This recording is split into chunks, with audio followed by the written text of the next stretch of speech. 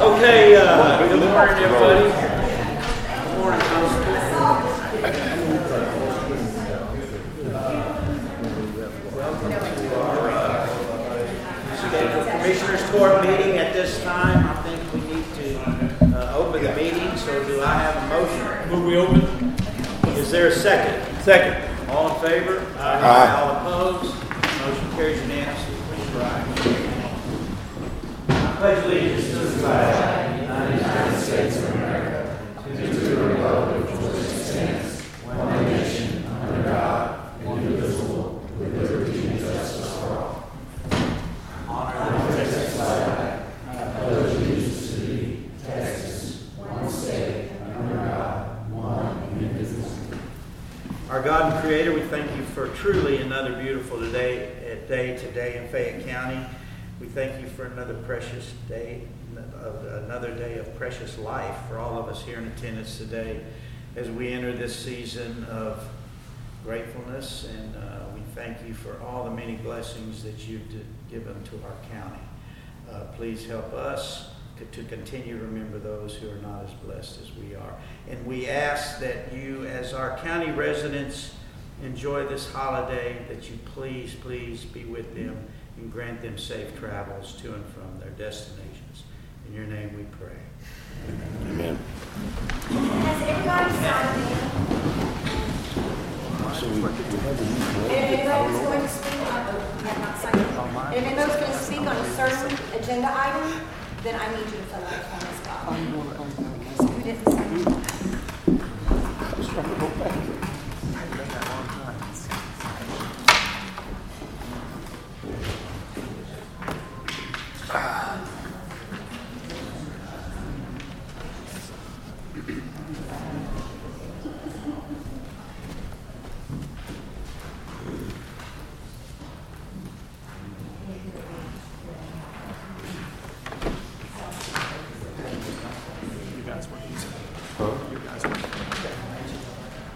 I hope so. I guess you call it that. Is there anybody else that needs to sign in?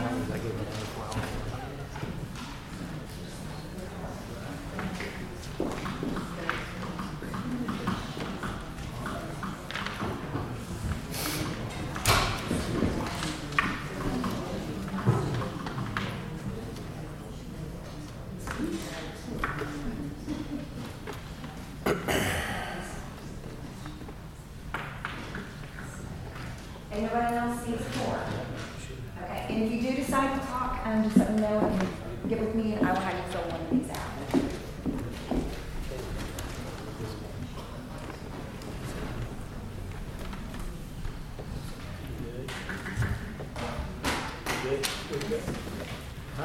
Okay, our first agenda item this morning is consider and take appropriate action approving the following minutes from our previous meetings, the 10 November regular meeting and the 17 November special meeting. I move we approve the following minutes to the November 10th and November 17th meeting. Is there a second? Second. Any further discussion? We'll continue. Thank you for sending those out to us electronically. All in favor? Aye. All opposed? The motion carries unanimously. And we'll sign those minutes.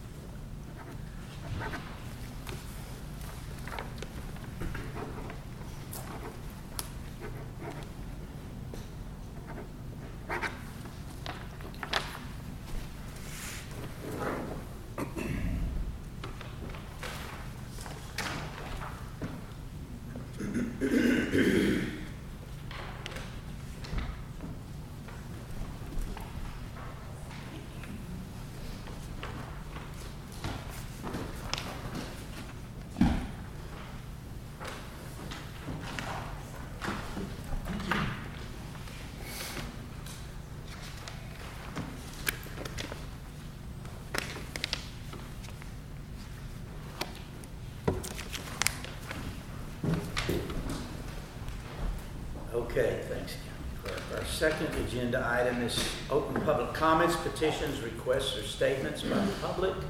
Any anybody this period of time, if anybody had anything they would. Mr. William Burnson Plum. Thank you all for everything y'all do for the county. Wanted to comment on the conversation that was had at a couple court meetings ago. It was the last regular session, and it was during Clint's report of the monthly subdivisions. And Commissioner Harvey had asked a question about awareness about the permitting process for permitting structures in the county. And it reminded me of some research I had done during the campaign in the zoning ordinance, and not the zoning, but the flood ordinance in this county. And so Bill, why don't you come through here and just kind of face them? They can hear you better, I think. That might work. You mean face this way? Yeah, just turn around and kind of face Okay. them, and that your address. So, I don't know where I was, but I went back and read the flood regulations. And the first thing I noticed was that it used the authority, it gave the reference in state law for where it got its authority. I went to the state law and looked there, it was only 6 pages long. It basically just implements the national flood insurance program. So I went and looked at the national flood insurance program, and it's 134 pages long with all the editorial comments. I didn't read all that, I skimmed it, I read the table of contents. I'm familiar with what's in there. The state law is simple, it's easy. Fayette County's regulation is 25 pages long. Now to put that into context, the septic regulations are 2 or 3 pages, maybe 4. The subdivision regulations are 7 to 11 pages, I can't forget, but it's less than 11, more than 7. And the flood regulations are 25 pages, and they're very onerous. And so I want to describe the very reasonable things that I heard this court say 2 weeks, 3 weeks ago, and I want to compare that to the very unreasonable things that your flood regulations say. And what I heard was, you got to have any structure permitted in the county, and that it's easy, it's simple. All we want is compliance. There's no penalty. Just do it. It's easy. Even if you're in mid-construction, it's okay. Just do it. There's no penalty.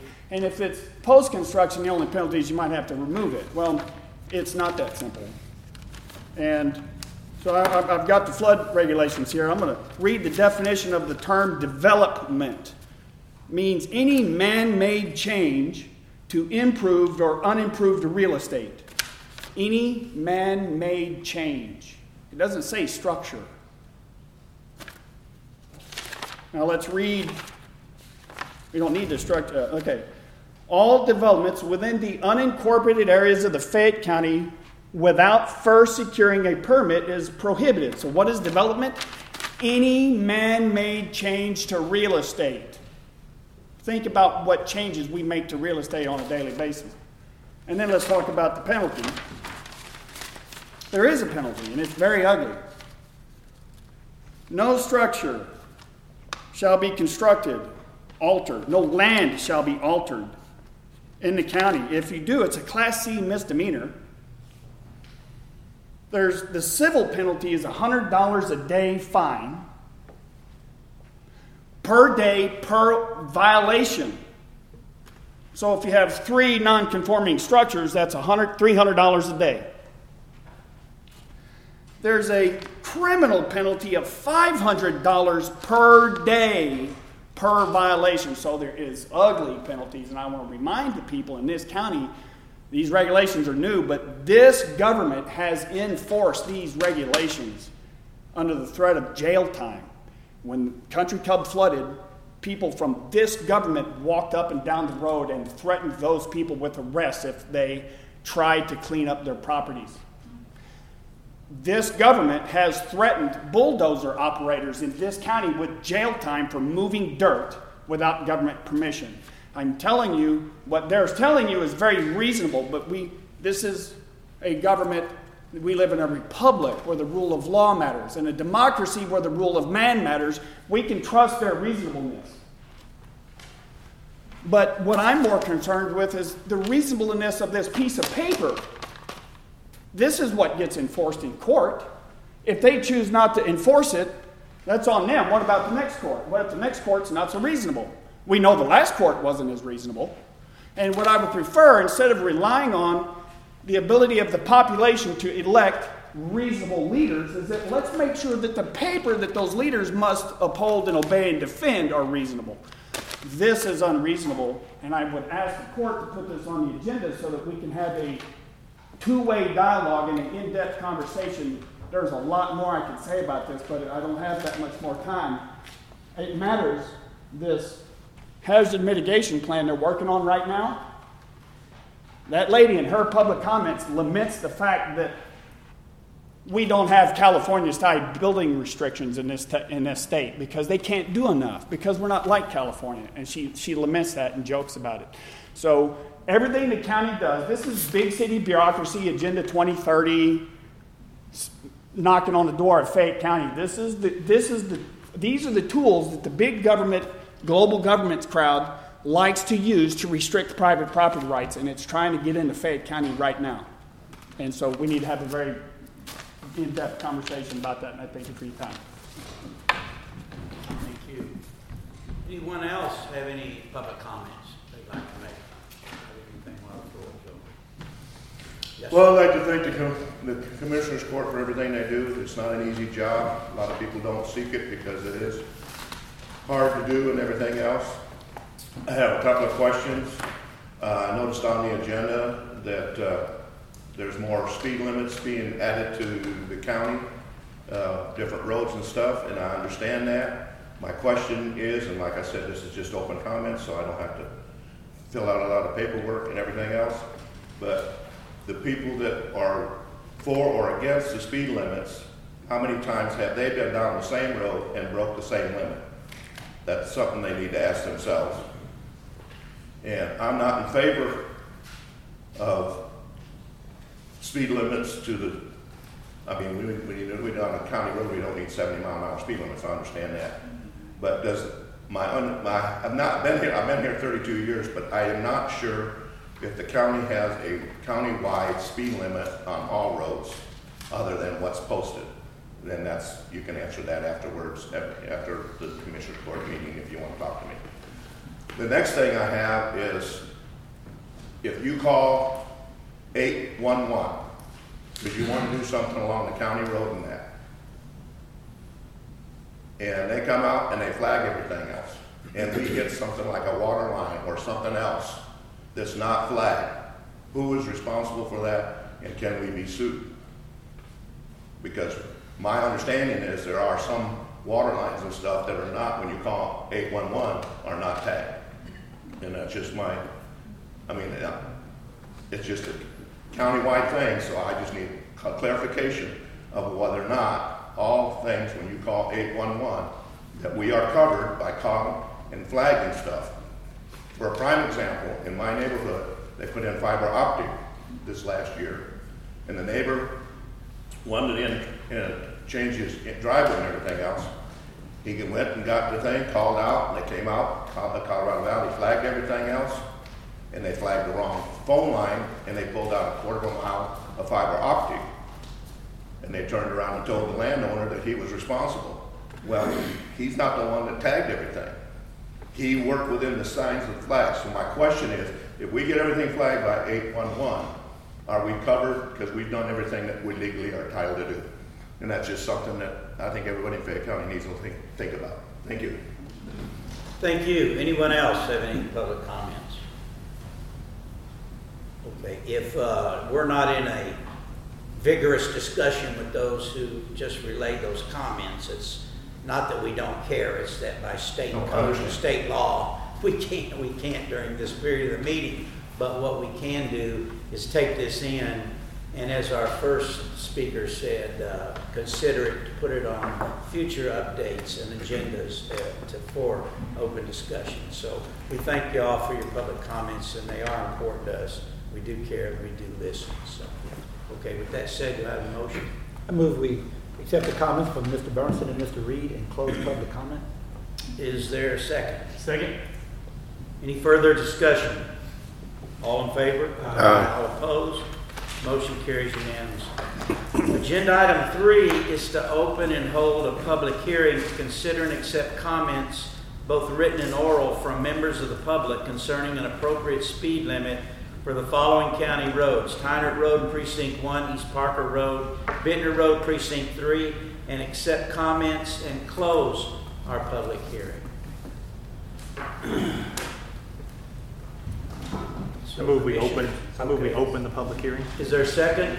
Second. Any further discussion? All in favor? Aye. All opposed? Motion carries unanimously, and now the public hearing is open. Would one of the commissioners like to address there? Well, on the Bittner Road is where the 7V Solar has their main entrance. So we've got a main entrance for 7V, which is going to be, at this particular time, is very, very hectic at all hours of the day. LCRA also put a substation right next to it, so there's a lot of traffic going in and out on Bittner Road. So I felt the need to, I'd like to lower that speed limit on that one. And then on the East Parker Road is a lady called me the other day. She said she'd been there for 35 years and never thought anybody would move to that remote location. Well, now, since then, there's probably 15 to 20 families that moved in on that particular road. And it's a road that is, it's a little windy. It's got a bunch of little hills up and down. And the truck traffic also uses that from 609 to 154 cut across there. So there's a lot of traffic. There's a few oil wells on that road also. So some of the citizens asked me about lowering the speed limit on that road also. And I just thought 60 or 65 is an unsafe travel speed for that particular road. So that's the other reason why I would like to lower the speed. Now, there are some particular roads that I agree that are pretty wide open roads, and they don't have a lot of curves and things like that do not need to be set as low as 40 or 45. But this particular road, I believe, is 60 is an unsafe speed for that road. So that's why I decided to put this road in also. Go ahead. We have I have somebody signed up here for, let's see, Mr. Matthews? That's me, Leanne Matthews. Oh, I'm sorry, Ms. Matthews. Did you have a comment on? Yes, I did. I I have written into Commissioner. Please, yes, ma'am. I thank you very much for addressing this. The traffic is really, really bad out there.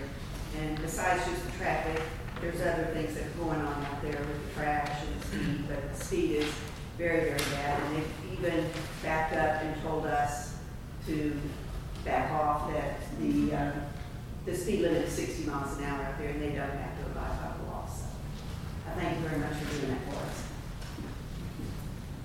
Commissioner McBroom, you got time? One thing, kind of to tie on what Rodney said earlier, is when people ask me about the speed limit, the first thing I tell them is, you do realize you have to abide by it. So once we set it, they do. A lot of the speed limits that we're putting on there, I mean, in my precinct, is for oil field traffic. Because if we don't have a speed limit, it's just like the lady said. I mean, they're going the speed limit at 60 miles an hour, which is way too fast, going 20 feet from somebody's house. So you're telling me that county has a wide countywide speed limit of 60 unless otherwise posted? That's state law. Oh, state law. State law. Well, I was asking whether or not the county had. Okay. No, we don't. Gotcha. That's why we have to do this every time on a road. I understand. It's about a month-long process to do it. Okay. We can't just go put up a speed limit sign. No, I knew the reason why you had to have a meeting. I just didn't know that was defaulted to the state government. That answers my question. Thank And you. I think all of us would rather not have them because we're continually having to put them back up because they get stolen No, or shot at Yeah, or run over. mostly run over in my neighborhood. Mr. Burns will be able to. Anybody else? This is a public hearing on the speed limits. Anybody else have anything they'd like to offer? Will there be any kind of monitoring of those speed limits? How does that work? I mean, that signs can go up, but After that, it goes to the law enforcement. okay. So, I mean, what I usually tell people is to just contact the sheriff's department if you see anybody. And two, if you got to realize there's not enough deputies to be out there all day. So if you can pinpoint a time, a kind of vehicle, that'll help them out a bunch. All right, thank you. Or a license number, I guess. You know, a lot of times if there's a particular, maybe a contractor out there that's maybe moving for the oil well, or some oil pads, or maybe for the solar farm, particular ones, you let us know, or we'll go to the solar company and say, listen, you've got some contractors here driving way too fast, speed limit is 40. You know, we're going to call DPS, we're going to call the sheriff's department out here. And once we do so, we do let the sheriff's department know that that road, particular road now has a speed limit on it. And so then they'll put it in their record so they know also. And they will come out there. It's just like Jason said, they just come out. It's too big of a county to patrol all of them. But this is really our only way to try to help the citizens is put a speed limit there. And as a commissioners, we have no authority to stop anyone. I mean, I had one pass me up and I just asked him to slow down and keep it reverse and roll down his window and said, do you have a problem? You know, so they get pretty aggressive, but, you know, so that's what we were wondering. And then once we do rehab the road, make it smoother to drive in faster. So that's not the reason the potholes are there, but it's love that. But anyway, that's all we can do is call the sheriff's department, and they'll send a deputy out there as often as they can. So. If they do that If again. that happens again, you just refer that person to the county judge, because I'll tell him we do have a problem. Okay. Thank Okay? you. Thank Yeah. you. I had somebody doing that on one of my roads, and I had to call the sheriff's department, and they went out there immediately. Really? So yes, if somebody's being mean to you, Thank you or very much. yeah, Appreciate that. Could y'all maybe revoke the permits of some of these trucks that have these overweight loads? we don't do permitting. That's through Texas Department of Motor Vehicle. But if you do, What permits y'all issue all the time for say, overweight loads on the roads? That's the road bond. That's for We damage have to our roads. Yeah, we but have the to let them state- get to their and do work. but I have called the contractor out there and told them that the trucks coming to their site are going too fast, and they will talk to them. They've actually asked the drivers not to come back, or asked the company to send different drivers. And usually they just move that driver to a new location and send somebody else. But they will, some of the contractors, LCRA is pretty good about it. They'll talk to their contractors and say, listen, slow the trucks down. So it does help some. Okay, do I have, if there are no further public comments here at this open? Yes. Can I get the name of the lady in the pink? Your name, can you state your name for the record? Gail? Eureka? Okay, got it. I'm not sure if you need that for public hearing. No, that's Or okay. that she spoke. All right. Okay, do I have a motion then to accept all comments and close the public hearing? I move we accept all comments and close the public hearing. Is there a second? Second? Any further discussion? All in favor? Aye. All opposed? Motion carries unanimously. Great, thank you. Agenda item 4 now is to consider and take appropriate action in making a finding that determination that the prima facie speed limit concerning the following named roads is unreasonable or unsafe, and in making and assigning 4 orders concerning an appropriate speed limit for each of the following county roads: Tyner Road in Precinct 1, East Parker Road, and Bittner Road in Precinct 3. So this basically is an order we're going to sign, and it's got the specific mileage down there, right? What are they? Is it 40 miles an hour? 40 miles an hour on Tyner, 40 miles an hour on East Parker, and 35 on Bittner. Okay. So, is that a motion? Did you put No, that?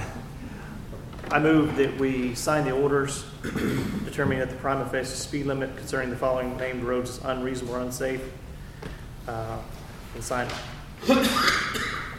the orders concerning the appropriate speed limit for each of the following county roads: Tyner Road, East Parker Road, and Bittner Road. Is there a second? Second? Any further discussion? All in favor? Aye. All opposed? Motion carries unanimously. Thank you. Agenda item 5 is here presentation from our Fayette County Groundwater Conservation District. Take any action the court deems necessary. This is one I think that we're all interested in. We've asked Mr. Von Dresser to come, and he is the duty expert on water, right? No, I'm just kidding. We have another duty expert on Fayette County water distribution back here as well, but these 2 gentlemen have come to the court, and we really appreciate it. I know there's going to be some questions. I know the commissioners, I have some questions. We are not here to put you on the spot. We know that you can't solve every problem or every concern that we bring up, but we do thank you for being here to let us know, to address our concerns that we may have. So with that said, I'm going to turn it over to you. Thank you, sir. I appreciate you having me here. Also present are 2 of my board members, Mr. Leo Witt and Miss Cynthia Rodebar. Be recognized too. Okay, please. Your board members, Yes. please. I Okay. don't think I have any other ones, or I would have had to post this Thank agenda. you for being here. Commissioners, I have before you a packet of information. It has this on the front of it. This is from the Water Development Board. So that we can begin discussing and letting everybody know what's going on with water here in Fayette County. The groundwater conservation districts of the state of Texas were installed, and they're created by the local voters, and then they're voted on by the state legislature, and then they're signed into being from the state legislature.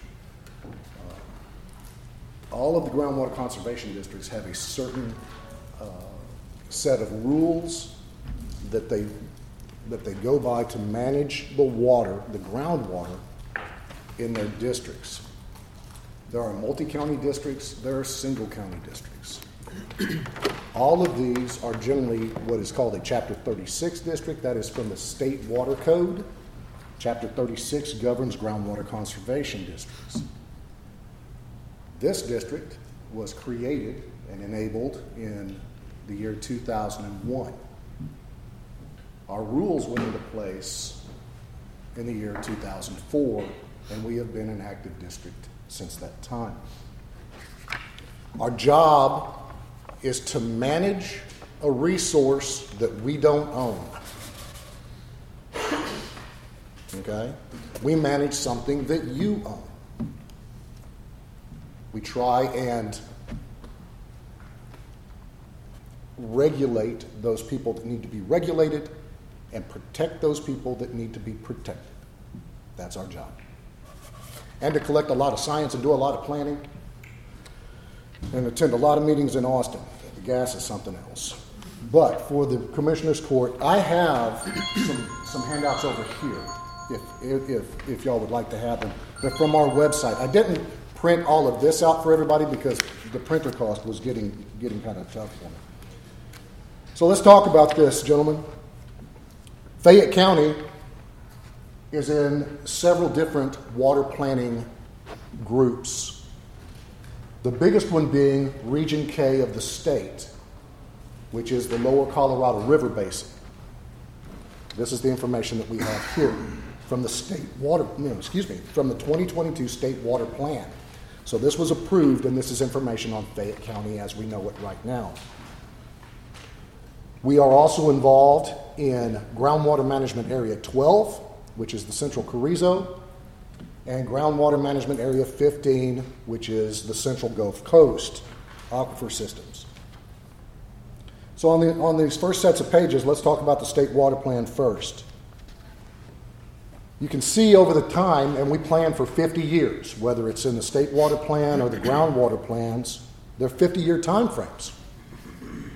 State says we're going to grow from a 28,373 population in 2020 to 40,000 people, almost 41,000 people by the year 4070.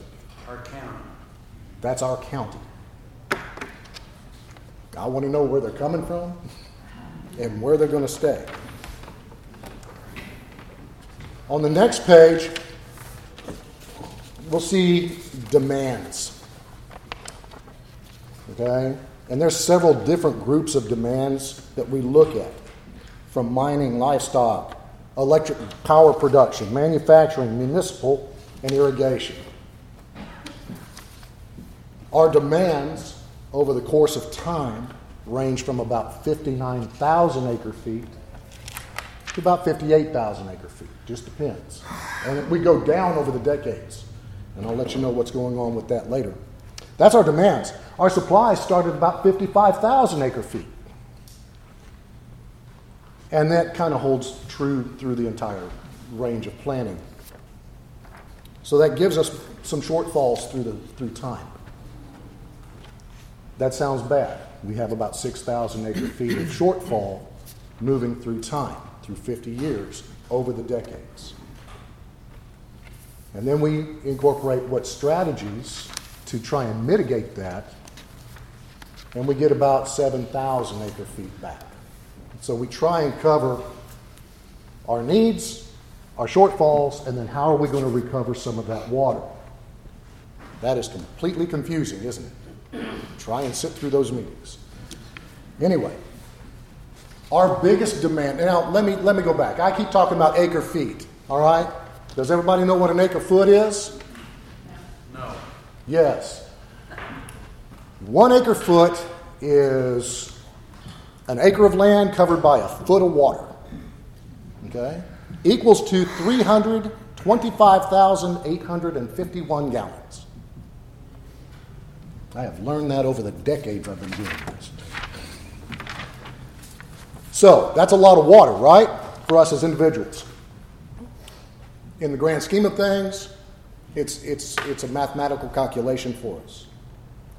So in acre feet, our biggest demand is in steam electric, the power plant. Okay?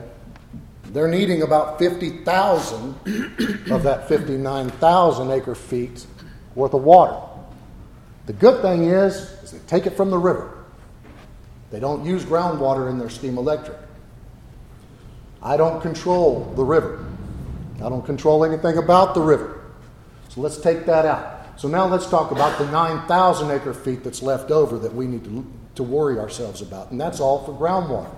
Every other entity, every other person in this county depends on groundwater for their needs. Every cow generally depends on groundwater.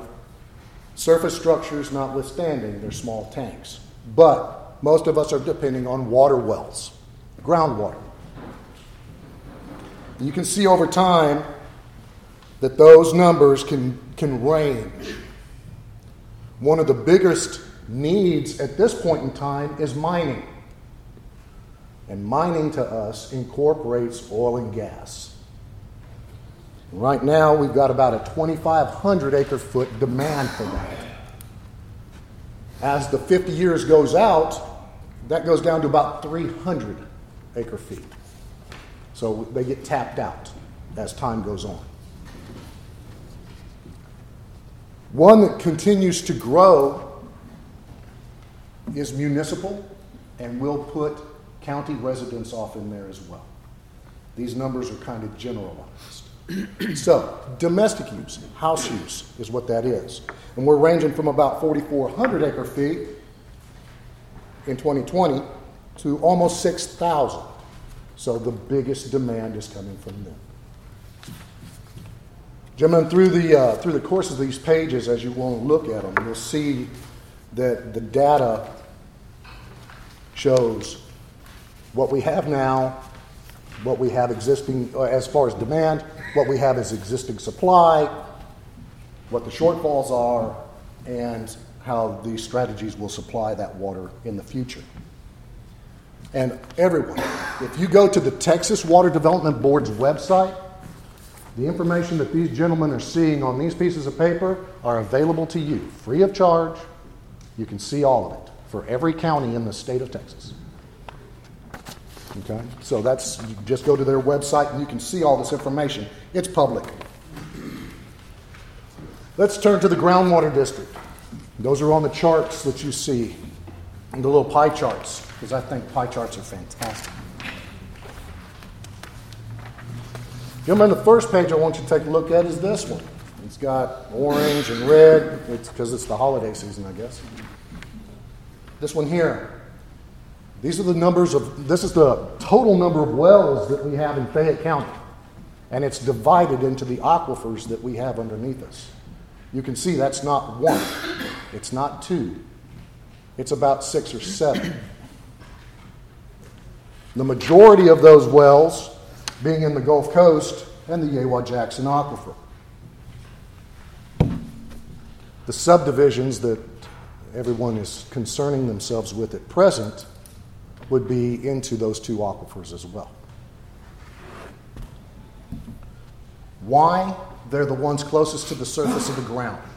The other aquifers are rather deep.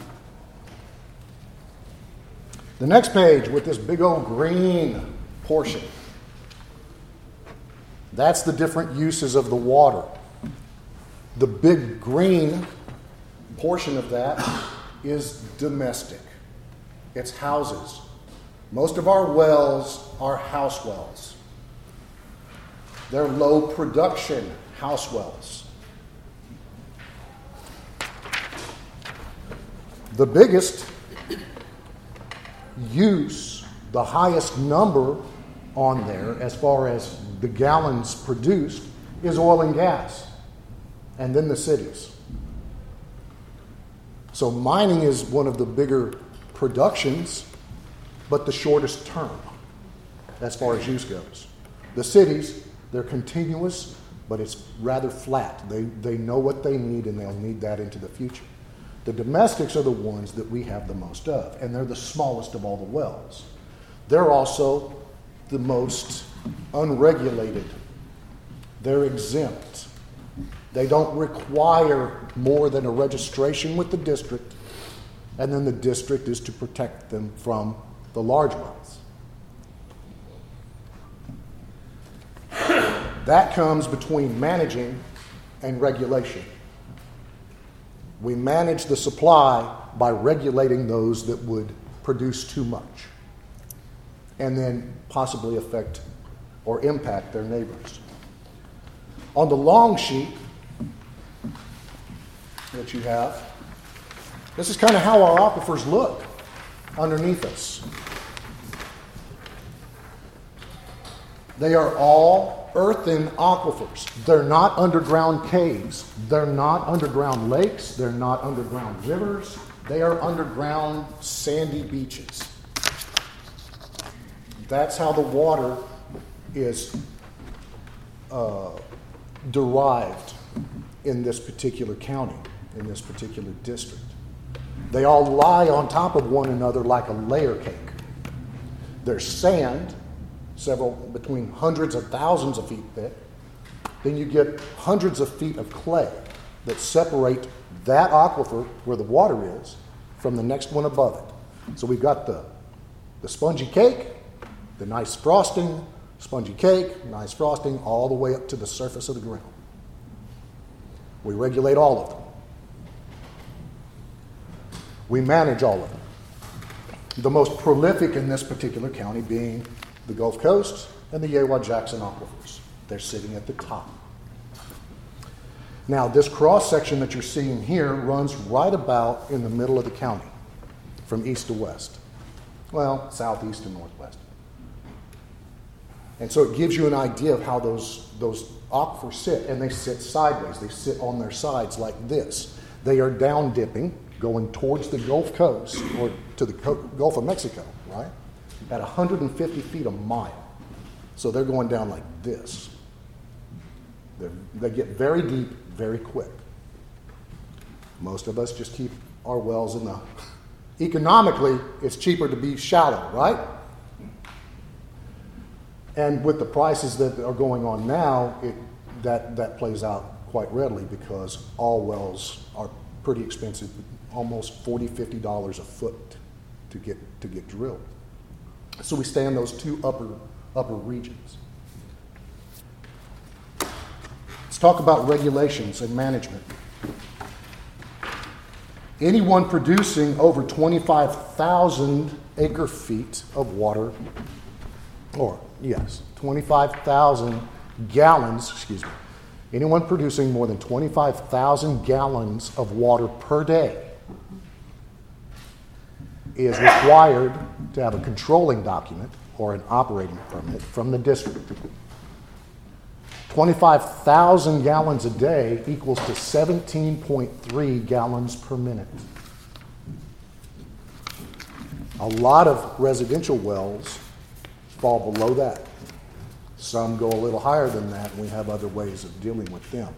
So we're talking about large producers, irrigators, municipal, oil and gas, large construction, these kind of things. 90% of the wells in this county are exempt from those regulations, and we protect them. So, how do we protect them? By space. We give them distance.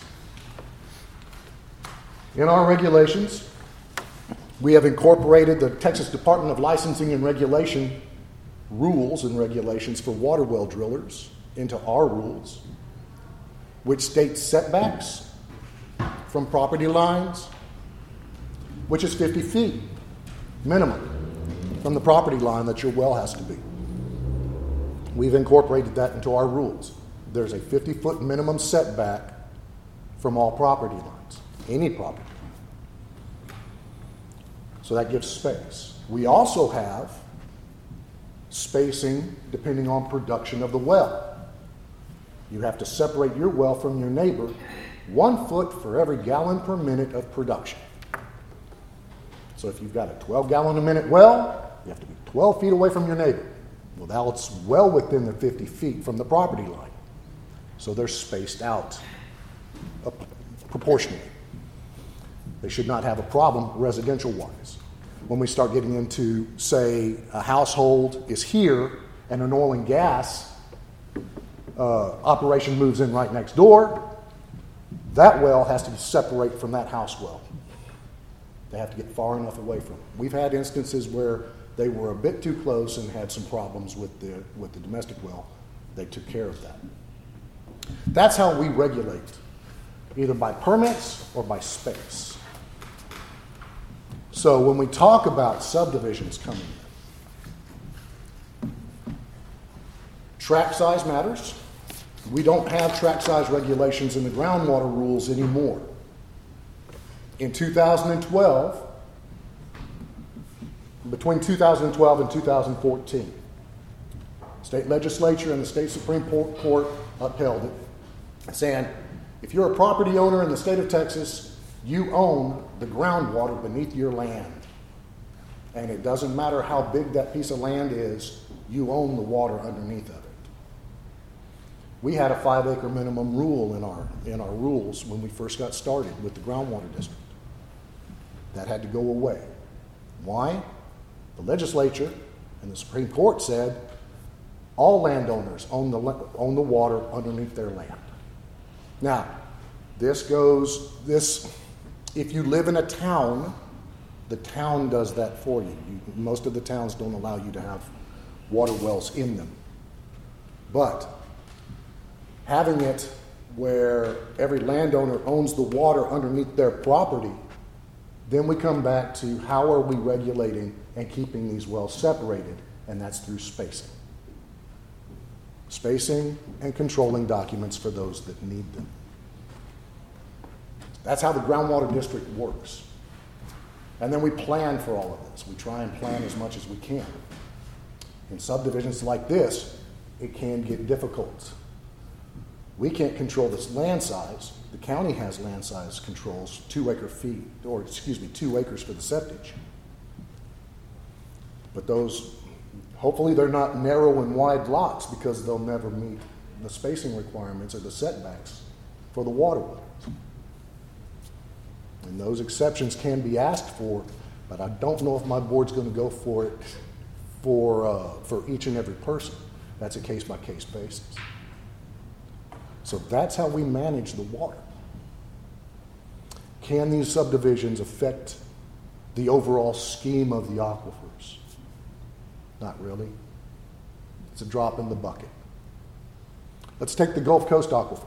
That's the aquifer that sits on the very surface of Fayette County. Okay? Takes up half of it. We're at the very top of that aquifer that starts in Florida, wraps around the Gulf of Mexico, through Texas, and all the way down into Mexico. I don't think we can dewater that aquifer from a house well in Fayette County.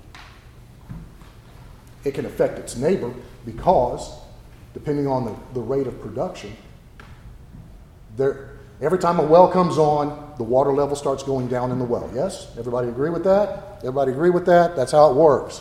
Water level starts going down. It starts forming what is called a cone of depression around the well. Okay? So as it's pumping, it comes down, and there's this little cone that's right near the pump. Turn the well off, water level comes right back up to where it was. Get 2 of those wells too close together, those cones overlap, and now you've got this going on. And so they start affecting one another. That could be the biggest problem with subdivisions with too many wells in them. but I can't see underground. There could be a layer of clay between those two wells, sitting side by side. So they may never affect one another. It's distance, it's depth, it's which aquifer are they in that controls how wells affect each other in the grand scheme of things here. Because it's not a bucket, it's a sponge. It's saturated sands. It's not like if we had 17 straws in the same glass and everybody's taking a drink and the water level goes down. It doesn't work that way. It's like put a wet sponge on the counter, press down on one spot on that thing. Does it de-water the sponge? Nope. Take your finger off, it fills back up with water. That's how it works here. Those cave aquifers over like the Edwards near San Antonio, those are the ones that have the problem with too many straws. So that's how that works. Do you regulate how deep a well can go, or residential? I mean, if my neighbor moves in and he says, I want it 500 feet, if he wants to pay for it, he can drill it 500 feet? Because We do not my regulate, wells are not even 75 feet. at present, we do not regulate depth. Can we? Eventually, maybe. Through our planning, we have desired future conditions for the aquifer. We try and look 50 years down the road as to what these aquifers are supposed to look like. Okay? How much water is going to still be in there? How much usage are we planning for? Okay? I can't tell you what I'm having for breakfast next Tuesday, but I have to plan 50 years out for how much water is going to be utilized out of these aquifer systems. From that, we say, well, we don't want it to pass 40 feet worth of drawdown total through the entire aquifer in Fayette County. We give that to the Water Development Board. They run it through a model that calculates, well, if this is the end goal, or if this is the do not exceed this goal, this is how much water can be taken out of it on an annual basis to achieve that. And it comes out in acre feet, and that's how we can do that. So far, all of our aquifers, for our needs in Fayette County, which are very small in the grand scheme of things, we're a rural county. Our cities are not that large. But our needs can be satisfied with the amount of water that can be taken out of these aquifers. Overall, you get wells too close together, they could affect each other. But that's in placement. That's not in regulation. If we get to that point, then we can say, hey, you can't drill in the Yawa-Jackson anymore. You have to go up into the Gulf Coast, or you have to go down into the Sparta.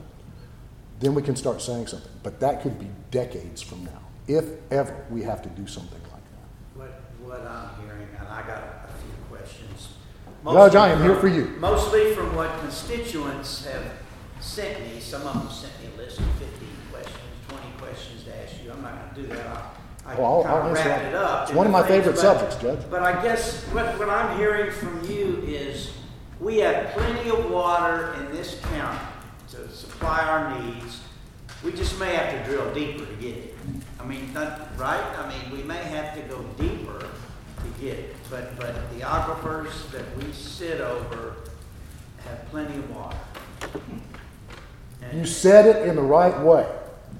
We have the water to supply the needs of Fayette County and its residents based on the science and mathematics and modeling that me, my geologist, and the state of Texas have done for this county. okay, so, but we may have to go deeper to get it.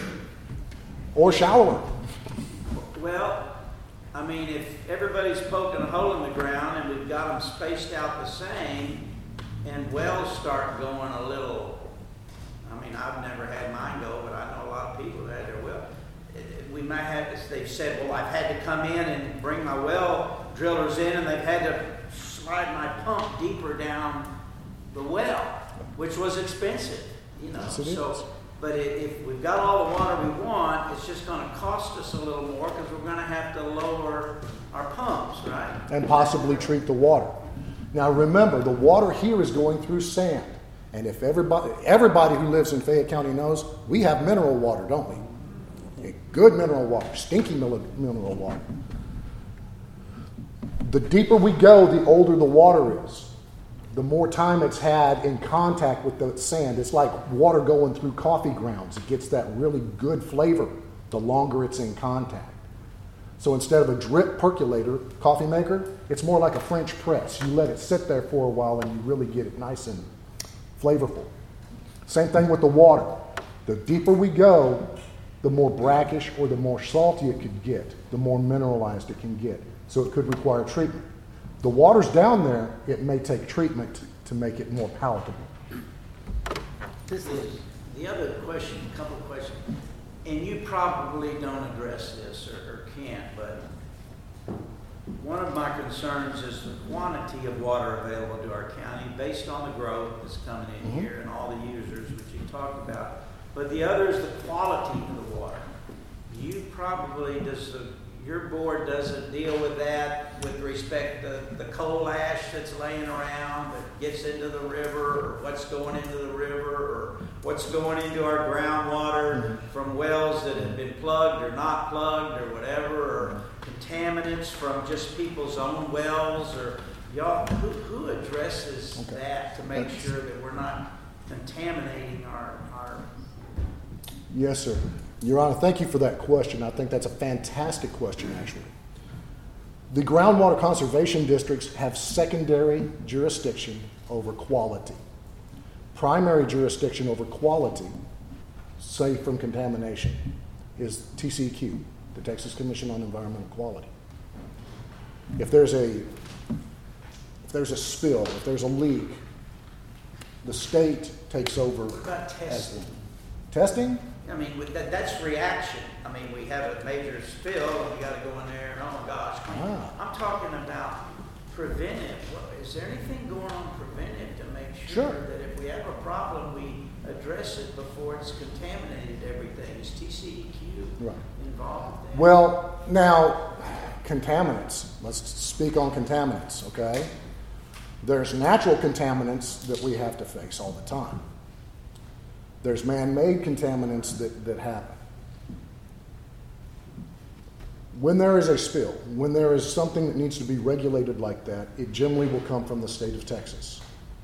The Groundwater District has a monitoring program that we go out to individuals' wells, and we utilize them not only to check levels in the aquifer system itself, but to take monitoring samples. Every year, the county, through the Extension Service, has a collection time. We just got through with that here in October, where residents can bring in water samples for an adjusted price and get some analysis done on their own water wells. There's not a state regulation, drinking water-wise, that controls a domestic, privately owned well. As Jim can attest, the state controls the public water supplies through vigorous regulation. When they find something wrong, they have to treat for it. When we find something wrong in our private wells, you can come with me and I will give you recommendations. Go to a water treatment specialist. They will give you recommendations. When it comes to contamination, and we have done several studies regarding this. One, we mimicked a study from 1965 back here in 2013 through 2017 to get an overall quality of water, looking at everything. And not anything changed. When there are specific complaints, if we know of something, yes, the Groundwater District takes proactive action to try and go out there and see if there's a problem. Here's the thing. Proactive action from the Groundwater District takes permission from the privately owned water well owners. We ask, can we come in and sample? Everybody was complaining about the power plant and their coal ash and and molybdenum and all of these other things that could be off in the groundwater. We went out there and we sent out 30 letters to well owners.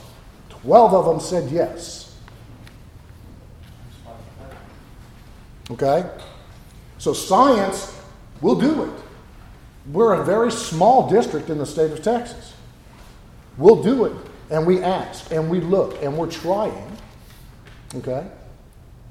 But it's participation from the private owners. We manage a resource we don't own on land that's not ours.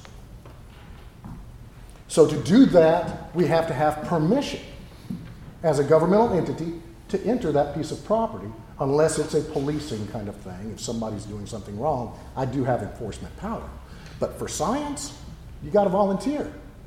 So we look for it.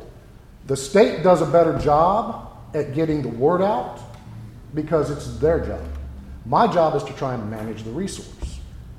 We sit here as a commissioners, myself, the county, and we observe, as everybody does, the growth that's coming in here, the developments, and the only choice you got in most areas of this county is to punch a hole in the ground because we don't have distribution, county water distribution all over the place.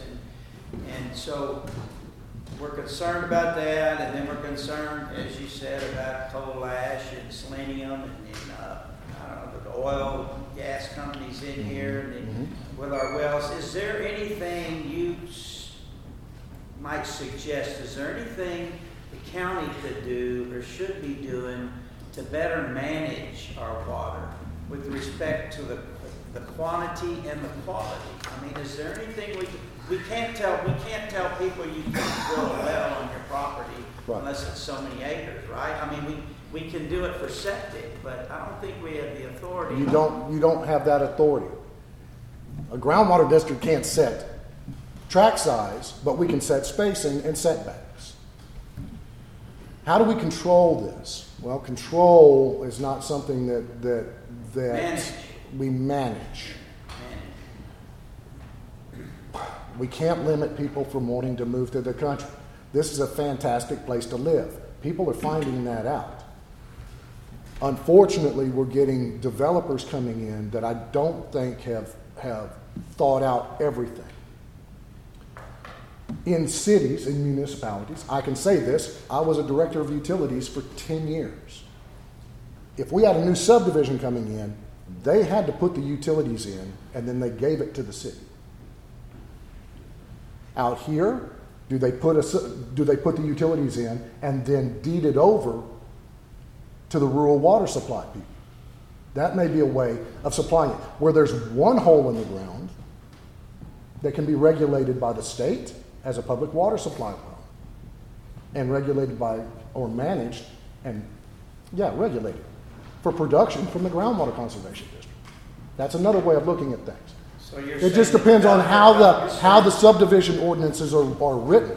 I can't write them because I don't have authority to do so. But you're saying subdivision ordinances could be written to where if a developer came in with a fairly good sized development and 2, 3, 4 acre lots, whatever, that we could say the developer has to put in a water system, drill a well deep enough to supply all. I mean, help me out here. I mean, I'm just trying to figure out what we can and can't do. The biggest problem with that is an individual can come in and want to drill a water for public, but they have to have licensed operators. And I mean, one thing that I'm going to address is our wells are 10 times different than anybody that has a residential. Ours is potable water. That's the big word. Our wells have to be concreted in all the way down to 2,000 foot where we're pumping it up out of the ground and everything to protect our wells in the aquifer. I mean, we have regulations that these people that drill a well on their residence don't have a clue to and are not regulated like we are. But your water isn't potable until after you treat it and you meet the guidelines. It has to be. It's not potable coming out of the well. It's after you treat it. It's not potable in the state's eyes. This is the same water that a domestic well is pulling out too and just drinking it straight from the tap. They just have to have special treatment and follow specific guidelines for that. And that's what I was alluding to with this other thing. When I was in a city, they would put the utilities in and then give it to the city to operate. That way the licensed operators are there. But everything had to fall within In these the subdivisions guidelines. you're talking about, what was the population in the subdivisions that they would do that? Well, inside of a residential city area, we could be getting 4, 6 rooftops per acre. Remember, this is city stuff. That's urban. Out here, But I mean, Spacing regulations for groundwater district is 50 feet off of the property line, 50 feet off of the septic tank, and 100 feet off of the septic lines heading out, okay? So we've got this 2-acre minimum right now already set in your regulations for septic. Then they gotta figure out how to get a water well on that same piece of property. But I mean, as far as a developer going about drilling their wells, putting in a public water system, passing all TCEQ requirements, that's not even manageable. There's no way they would make enough profit off that to be able to do that in this area. And plus, the other thing is our CCM is protected. Right. If we can get the water there, they have to pay us to put our water lines and provide the water. You cannot just drill a well in our CCM area. I mean, for public use. Introduce yourself and everybody tell them what you are, just so. I'm that Joe this is- Manager, Fayette Water Supply. What are your biggest concerns for the future with the growth that's occurring in our county? It's the 2-acre lot situation that you're letting developers come in, buy 100 acres and put 50 lots on it for 2 acres and all, that's all you have to have for the sewer and the water. If they can't get our water there, then that's when you're pumping a lot of water, wells in the ground. For me, I'm seeing this and I'm having to upsize my line, which developers have to pay for. Anything that they do to where it impacts my system, they have to pay for it. But the problem is us getting the water to the areas where they're putting these developments in is unfeasible because the water in those areas is not potable water and we cannot treat it at a costly rate to get it to them to be potable. For instance, on the east side, we all know that iron is our biggest issue. We treat it through green sands and filters and everything before we send it out. And when you do that, then you have to discharge your water. And man, when you start discharging, you're talking about permits and fees that kills it. I mean, it's unbelievable what the cost is to treat water to get it to potable. But the biggest issue, like I'm saying, is the 2-acre lot minimum and letting them develop it and put it in, but we can't get water to them, so they start punching holes in the ground. That's our biggest, my biggest issue. Don't you think that, like with Fayette Water Supply, they probably never thought in the future they were going to have as many people serving as y'all serve now, to where some of the distribution lines you laid, the 4 inches, if back then, if they knew the amount of people that would be moving in, if you would have laid 8 or 10 to where you could still have the volume, you could supply those people, but since your lines are smaller, you have to drill more wells in different areas. Right, I agree with that wholeheartedly. Our biggest problem was we were getting loans from USDA and they dictated what size lines we put in, and they cut everything in half, if you wanted bigger lines. Back then, when Fayette Water was starting, they didn't have the money to put in bigger lines. So they only had what the USD would loan. So they would put in the lines that they wanted. If we needed a 4-inch, they said, no, you'll need a 2-inch to serve the amount of people that are in that area. So yes, we had a smaller line. 10 years ago, we became very aggressive. We started drilling our deeper wells and started putting bigger lines in, 12-inch lines, on 71 and all that area. And our wells were 2,000 foot deep, very costly, and but now we're paying for it, trying to get bigger lines catch up. to get the water transferred from one area to the other. How were the aquifers recharged with the Yawa Jackson and the Gulf Coast here? Sure. Does drought play a big part of it? Not necessarily, sir. But that's a great question. How does water get in there? Only about 1% of any rainfall that falls on Fayette County makes it to the aquifer. Why? Everybody who has a lawn here knows there's clay everywhere, thick clay. So we need it to rain around us. We have a lot of inflow coming in from Bastrop County, from the counties that surround us that keep those aquifers filled. I say that our usage in Fayette County doesn't have an impact on these aquifer systems. Usage outside this county has an effect on Fayette County. Okay? That's why we plan with other districts. We understand that this could happen eventually. So we look at that a lot. We're not affecting other people as much as they're affecting us. But that's where we get our inflows, is from outside. The other question I have and I always hear is on fracking of oil wells. Mm-hmm. Does that hurt any of the shallow wells by any form or fashion? Short term, if they're too close to the water well, it could draw them down, okay? But that's in placement. The fracking operation itself is 2 miles, in many cases, below the surface of the ground. Our last usable water, depending on where you are in the county, is at 4,000 feet. They have to case and cement 1,000 feet past the usable quality water. So that fracking operation that's 2 miles down has no impact to the drinking water up here unless there is some major failure in the casing of those wells. Well, in the water that they're using to frack, if they're drilling, is all going to be from probably the Wilcox aquifer or very deep aquifer that they would use for it, or can they use the shallower ones? They are using the shallower aquifers. That's where the controlling documents come in. The Wilcox is an unusable water here in this county. Actually, when they have their production water coming out of the oil wells, they're injecting into the Wilcox here because it's very brackish and it's unusable to us. So the next usable quality is the Carrizo. And that is only a very small sliver of our county near Bastrop. Fayette Water Supply has taken advantage of that in a couple of instances. But then it just gets shallower and shallower and shallower. When we're talking about getting to the Carrizo, just to the Carrizo, you have to drill 2,500 to 3,000 feet just to get to the top of it. These aquifers are deep. So everybody uses the more reachables. Even public water supplies, even oil and gas, they're all using those shallower aquifers. Will the district ever allow a company to come in and drill big wells and pump water from Fayette County to other counties? Or will the district ever allow our district to put in wells to help supplement the districts next to us?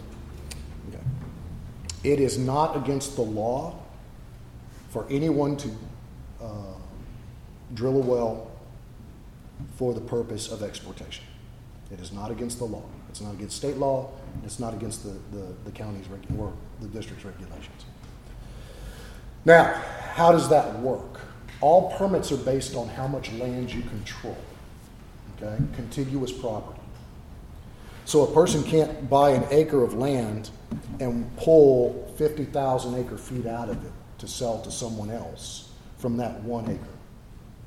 Here, if they need 50,000 acre feet of water, they need 25,000 acres of land under their complete control.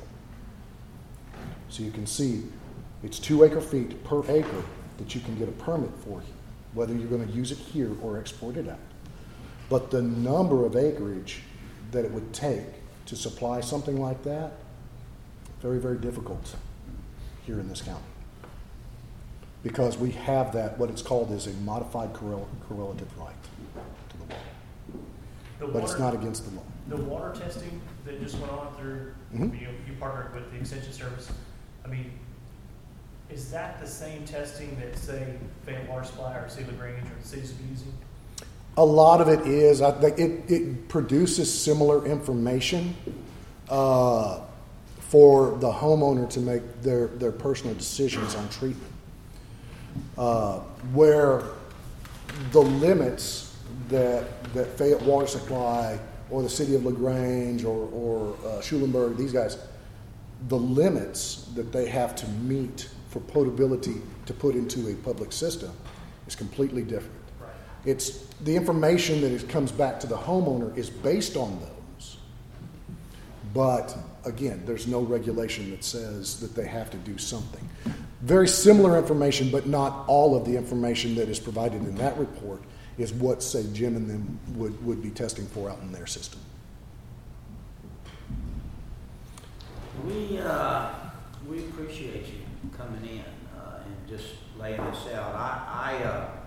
It's a concern to me. I'm leaving. I don't care about it. I live out here. I'm going to be still living out here as all these other people. But I just think, I remember going through, what's that, is it Lamar, University, Beaumont area out there, and they have the first major oil well out there that, what was, you go out there and visit all that, and I remember going through that and seeing that back in the early 1900s, a barrel of water sold for more than a barrel of oil. And I'm saying, my gosh, with all the demand and everything that we have now, and the cost of drilling and the cost of getting water, and I've come to the conclusion that one thing the county anybody should ever do is sell their water. I mean, you want to hang on to your water. These big metropolitan areas are going to be searching, and my advice to our county is what we have, we hang on to, but also that as we plan for growth, it's going to be much more expensive, I think, to maintain water supply and quality of water.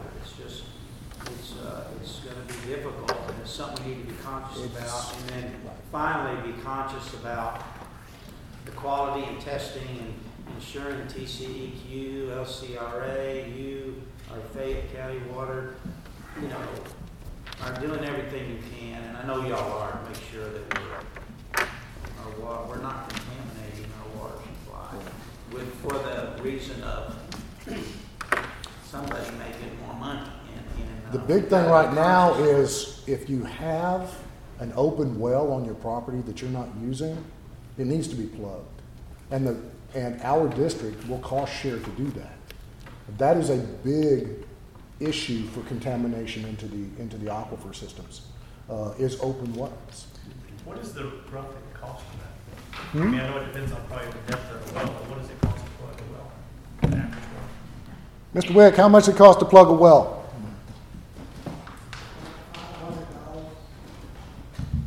About $500 is what he said.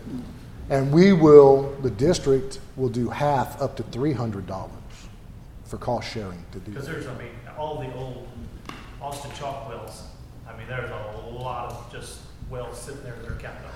Now, oil wells are a completely different animal. We're talking about water wells themselves. But I know the water wells, when they drill the well, oh, yes. there's always a water well right next to it. Yes. With a cap on it. And I'm utilizing a lot of those in my monitoring program as static stations.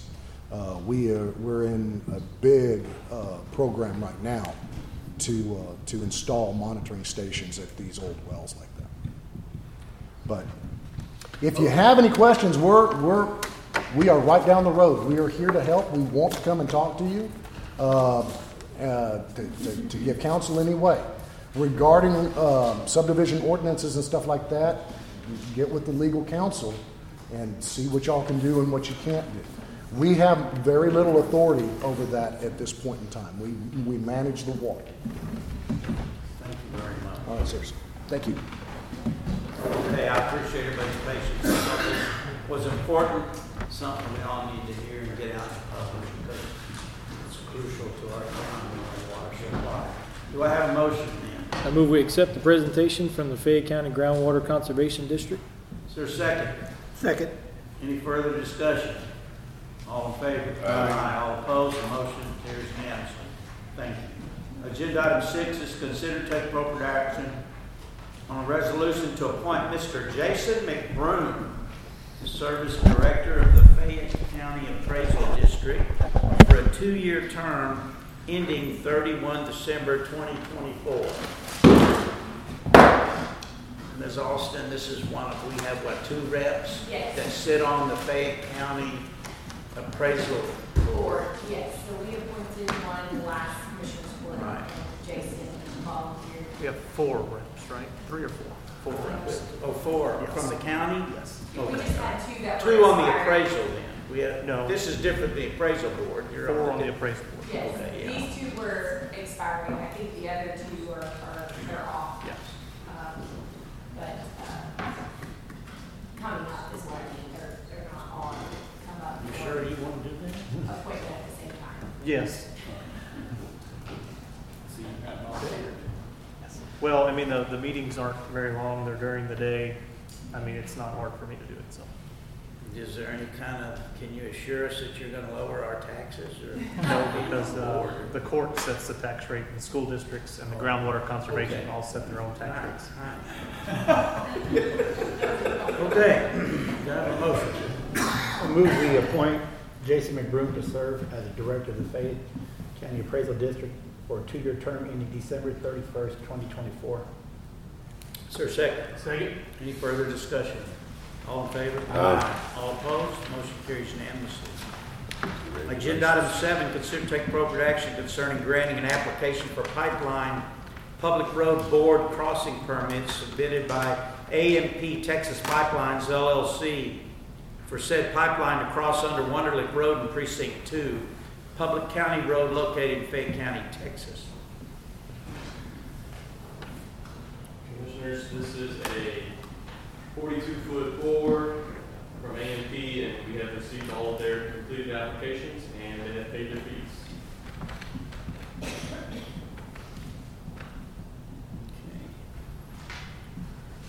Okay? I move that we approve the application from AMP Texas Pipeline for the road bore on the Wonderlick Road. Is there a second? Second. Any further discussion? All in favor? Aye. All opposed? Motion carries unanimously. Agenda item 8 is to hear report from Angela Hahn, our Fayette County grant specialist.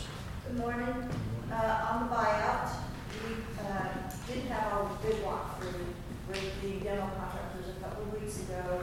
And on River Road, one of the properties that's on River Road, based on just their visual exam of the house, it appears that there's asbestos in that property. So the contractor in Houston was concerned that we would have to do some sort of abatement process where a monitor was in place to ensure that all of the properties were conducted as according to TCEQ. So last week, Harvey and I had a phone call with Tyler, who had called in his environmental team. And basically what it comes down to is because River Road is being demolished, it will not be used as a home again.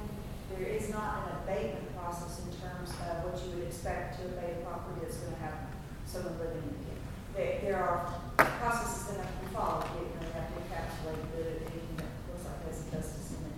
So we did get the bids back from our contractors late yesterday afternoon. Harvey and I have scheduled a call with Tyler to discuss those, and then they will come to the Commissioner's Court to determine whether or not which bids you want to accept. But we want to talk to Tyler before we bring that to court, because he's got some questions for the contractors. In terms of the third and fourth draws, they have been approved by GLO. They are sitting in GLO's financial process, and that's where they are. So the third draw will incorporate 3 of the homes on Country Club. The fourth draw should include the one piece of property on Country Club that's not included because the property owner could not be the other individual property owner. But that's been resolved. And then there are some properties inside the city limits that we talked about a little bit about that as a impacted area, even though they're inside the city limits, they have the right to be part of the buyout process that the county is in charge of.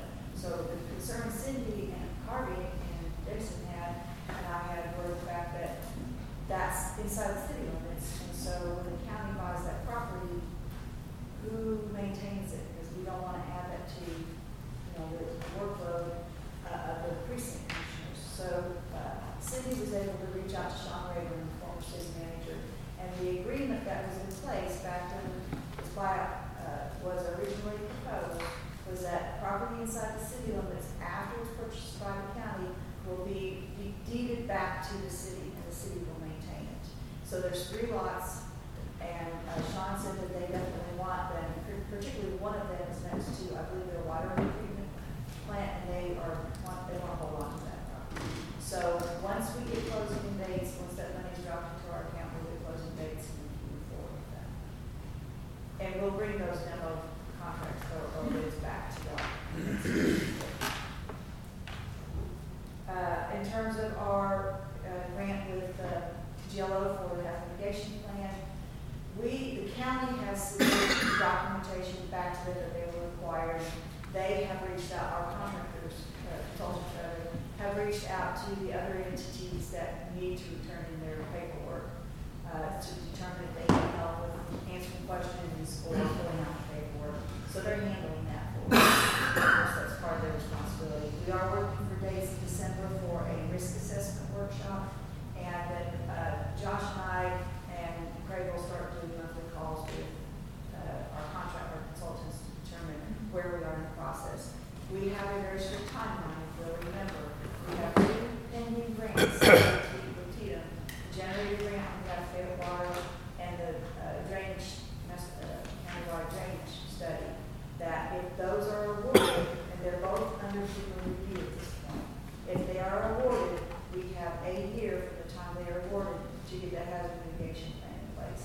The timeline the consultants provided for us that we submitted to TIDM and FEMA puts us well within that time frame, but it's up to us and the other participants to make certain that we follow the consultants' guidelines and get our information in as we need to. And so far, we've been able to do that. And the last thing I want to talk about is the countywide master drainage plan. It is currently under FEMA review, and for those of y'all who don't know, as a reminder, this was an application that Janet Kerrigan submitted on behalf of the county back in 2018 to study Buckner's Creek after Harvey. At the time of the application, it was put on as an alternate award because what FEMA was looking for at the time was a county-wide drainage plan. So last summer, when TIDM reached back out to us, just tell us that there had been money swept and there was money now available for this, the agreement with the county, the talking to y'all, was as we move forward, we want to do this as a county-wide drainage plan. And they approved that change of scope of work. So that's setting up in FEMA for review now, and they had a couple of questions that they sent back to me from FEMA, and we responded to them. So it's still, that's where it is. And the last I checked, it just said that they are to be determined review and award. So we'll see what that means. Does this incorporate any city drainage plans? This is a county-wide study, so it will incorporate LaGrange and Platonia and some of those areas that we know we have issues.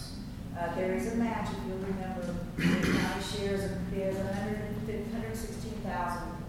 And I think that we can look at possibly the GLO mitigation money that will be coming our way as a possibility. There's some other funding mechanisms that we can look at.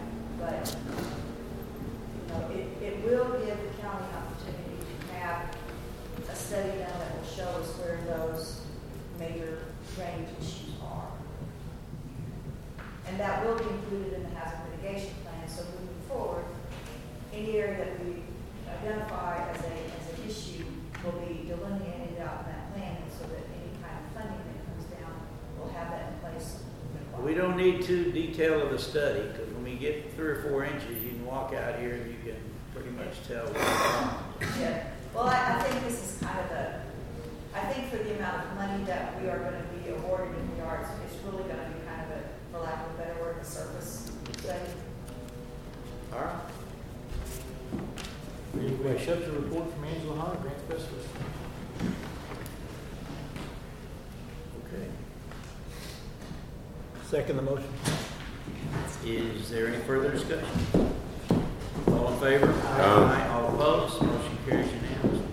Agenda item number 9 is to consider and take appropriate action on a grant request from the Fayetteville Community Center Group using American Rescue Plans.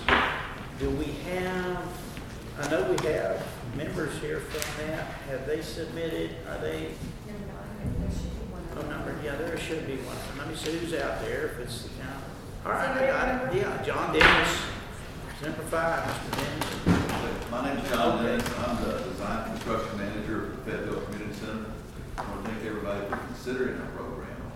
And we weren't really sure what the funding, how much money was available, so we put together our proposal as a buffet style. And hopefully you take the full meal deal. If not, you can pick up some a la carte items.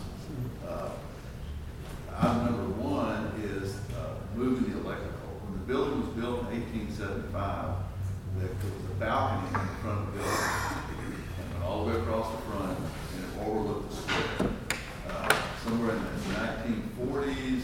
They ran power lines across it. Now the whole balcony is unusable. And actually, it's really too close to the building. It's not safe. So we want to run the power around the back of the building and come back to the back around Market Street, which the Blue Bonnet is an incredible amount of money, but we feel like it's really necessary to get it done to really keep those architectural elements of the original building and to keep it safe. And then right now we have started the project with Gakey Construction. Their contract managers are seeing the risk, and as we're working with them on their budgets, we have individual prices. Right now we have a price to demo the old building, which is not part of the original backside. That's one of our line items. Then we're working on the foundation to redo a lot of the existing ground level beams are rotted, so we have to lift the whole building up, put new piers in, rebuild the piers, and that's another one of the line items. And then we're also looking at reusing the existing floors, which is longleaf pine, and take it, refurbish it, trying to keep all the architectural elements from the original, and trying to restore all those items. The last item we have on our list is for windows.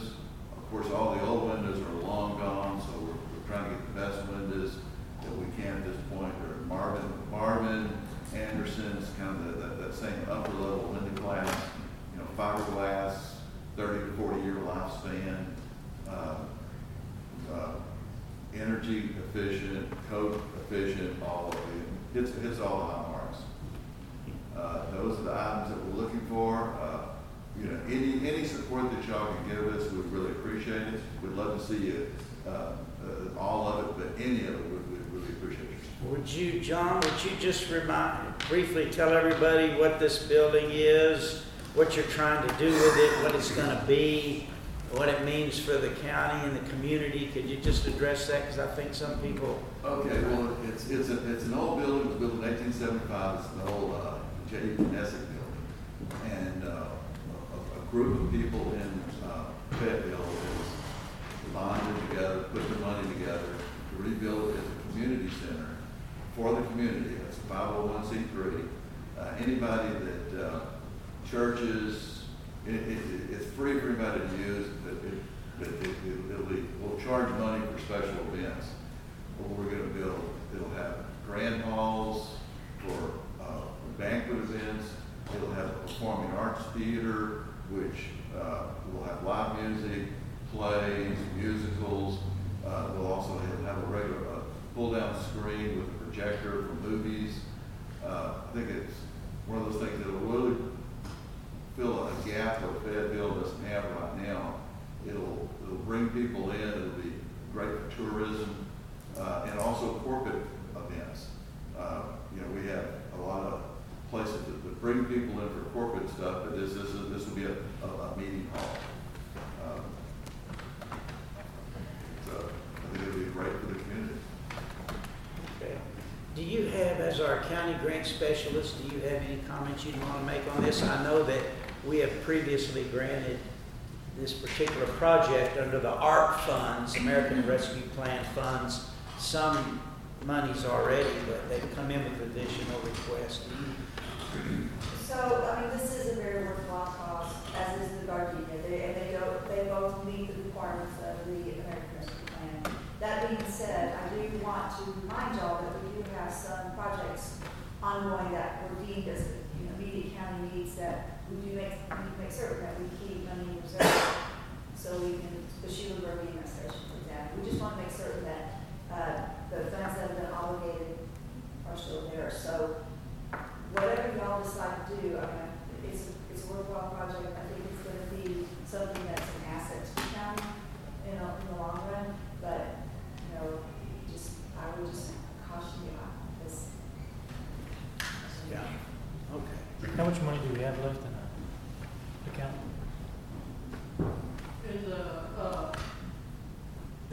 In the ARP.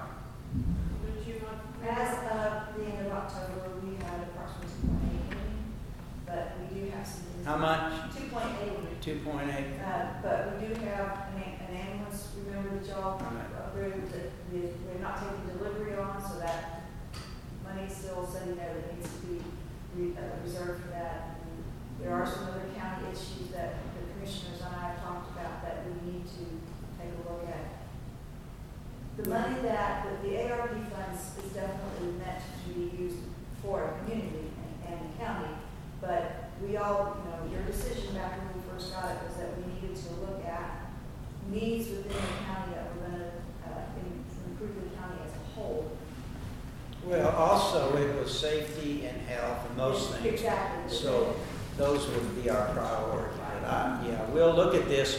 We may not give you the whole chalupa. What was it? I mean, A la carte. yeah, the whole a la carte thing, but we certainly will look at it again, John. And as you said, it is about a requirement. But what I would recommend is that we take this, study it, look at it, let us look at some of these other things and get back to y'all on it. But I do appreciate y'all coming here and laying this out for the commissioners and the court. Because, I mean, we've got to spend this money. We spend it on the right things. It'll be good things for the county. So, Thank you for any consideration. No, a lot of the problem we have, we don't want to get in the same boat that the Bay of Water is in. You have a 4-inch line when you need an 8-inch line. And this because we're running out of space.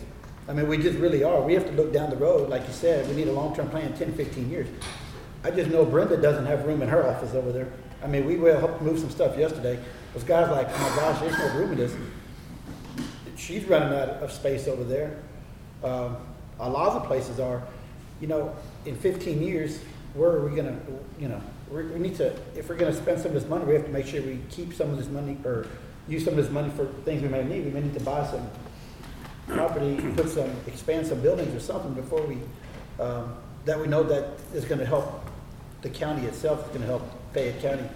So I know Jason's hard looking down the road 5 or 10 years, and I think we really need to do that before we spend all of our money or spend a bunch of it on things that, because our initial plan was to do what we need for the county. I mean, we're doing in Schulenburg now, they desperately needed an EMS station. So we upgraded that definitely. But I mean, the one in Schulenburg is just a couple, LaGrange is a couple of years old. But, Luke's running out of room over there where he's at. We're all getting kind of cramped in here. We have to make sure that some of this money's going to be kept here for us to expand if we need it. That's what I'm looking at. Any other commissioners? Okay, again, thanks for your being here and laying this out for us. Do I have a motion? I move we accept the presentation from Fayetteville Community Center Group using American Rescue Plan funds. Is there a second? Second. Is there any further discussion? And thank you for the package. Y'all laid it out. Great. We appreciate the documentation. It helps us. Okay. All in favor? Aye. Aye. All opposed? Motion carries unanimously. Okay. Thank you all very much. Agenda item 10 is to consider and take appropriate action on a grant request from the Gardenia Jansen Animal Shelter using American Rescue Plan Fund. Good morning. Introduce yourself to everybody. You take care of them. All of the dogs and cats that nobody wants. It does a great job for the county. So, thank you. I'm Teresa Brown, the director at Gardenia Jansen Animal Shelter. I've been in this role for about 3 years.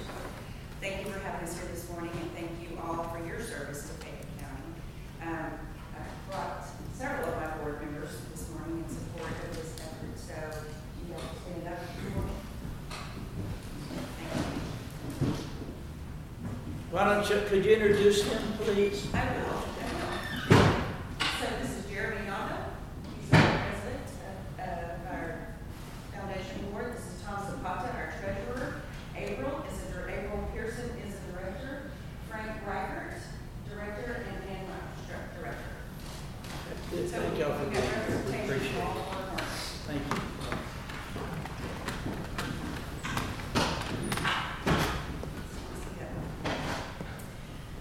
So, I do appreciate you having us here this morning. We've asked before, and you've been kind to us before, and I'm grateful for your consideration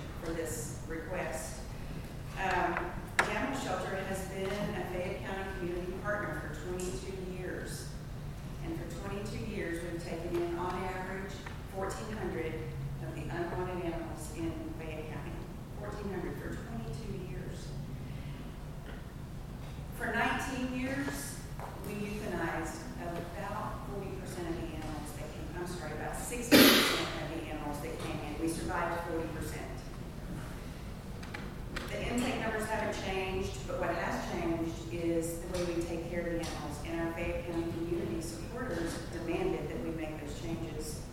The length of stay for each animal has changed, and the number of lives that we saved has changed tremendously. Still 1,400 animals a year, dogs and cats, born in the ditches, under the bushes, all the things.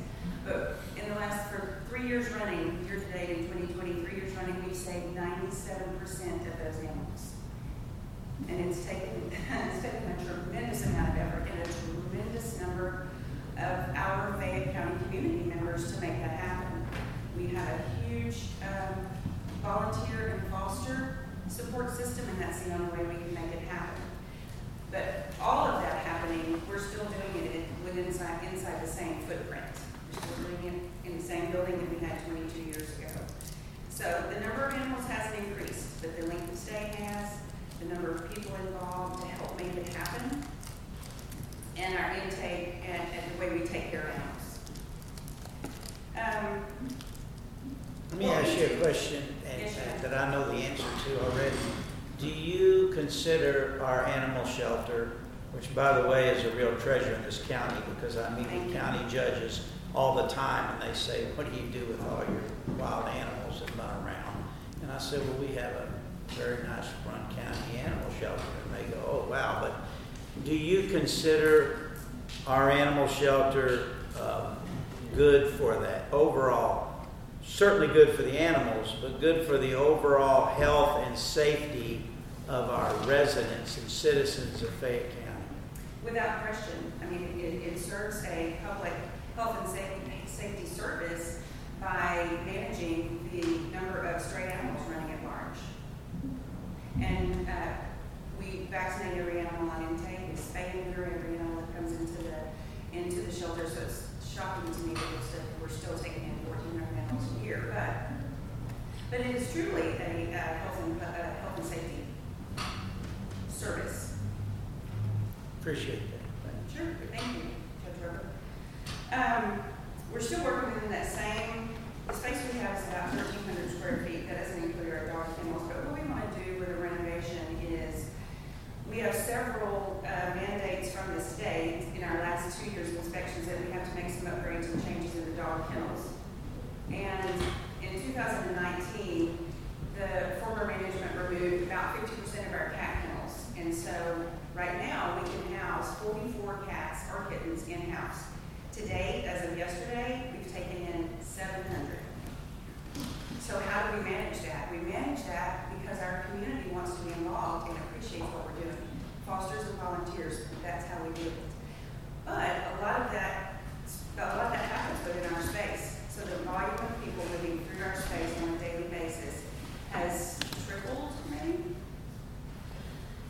So the overall renovation and some new build includes all of the upgrades that are needed in the dog kennels, which includes a new Proxy floor. This floor has to be sealed. We have learned some new things about what the state requires for air conditioning and heating in our kennel, and we do want to add air conditioning. We have heat. We do want to add air conditioning to our dog kennels. But the biggest part of this is our isolation unit, is being able to house dogs and cats that have communicable disease that will help protect the health of our herd. Excuse me. The isolation unit is huge. It's paramount to us continuing to save the number of animals that we do. And it includes a meet and greet room for our dogs, a revamp of our lobby. We often have 8 to 10 people standing in our lobby area. Some of them are holding dogs on leashes. Some of them are trying to fill out application paperwork for adoptions or volunteer. It's just a small space that we operate in. And so in addition to those 8 people standing in our front office, we have the 10 or 12 volunteers and staff that are running through the office and doing the work that is required every single day. Our new facility will allow us for the separation of cats and kittens and dogs and puppies. Our kennel is clean and it's healthy, but it is no place for little 6-week-old puppies to be wallowing around up there in that kennel. Kittens that come in are susceptible, they're extremely fragile, and they're susceptible to so much, but we have to monitor them for a certain period of time before we can allow them to go to foster, because we have to make sure that we don't contaminate our foster areas. So we have a plan to separate and designate areas for things that we need to be able to manage and monitor on a regular basis. Fayette County demanded that we approve our animal care and then we reduce the rate of euthanasia, and we've done that. We've absolutely done that. The only thing that remains the same for the shelter today as it was about 3 years ago is the role we play in our community, in that we still take in dogs and cats. I appreciate your time. Thank you. Commissioners, any questions or comments?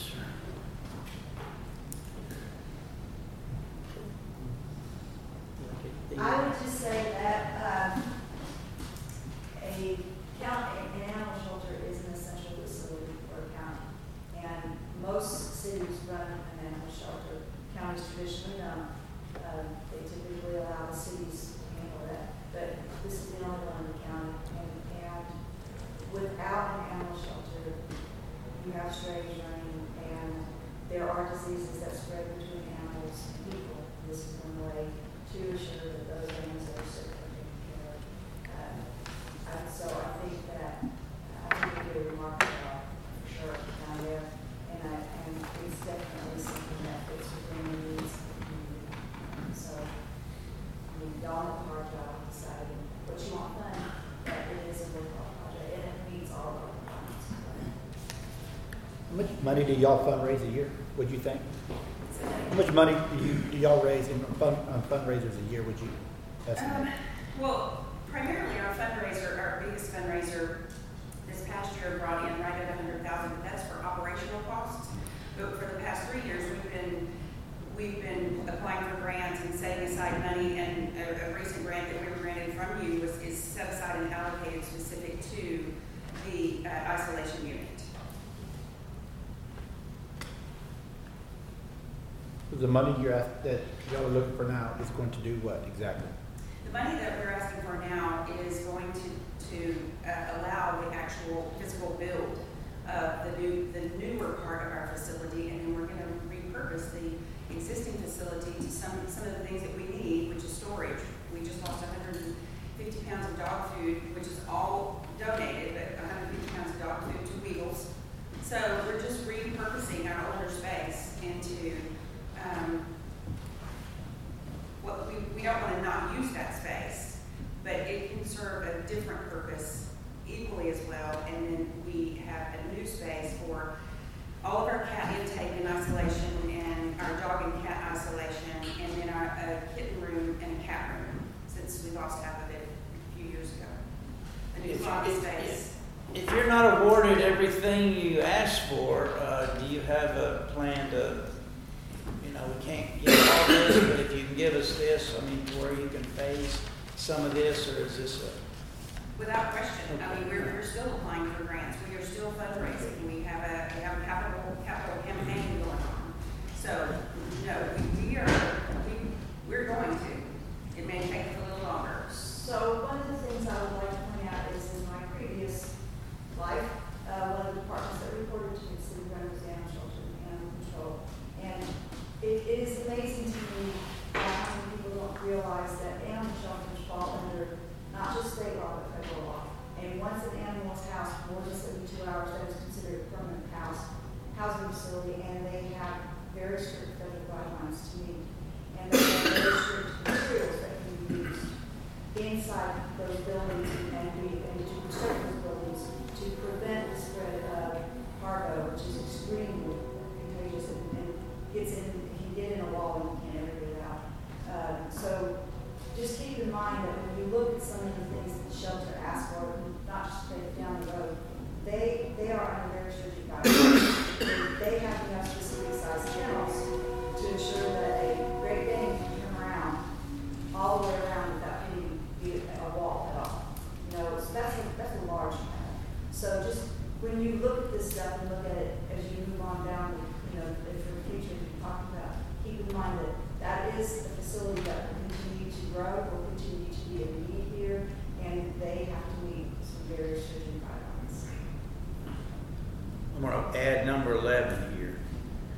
This 11. Question.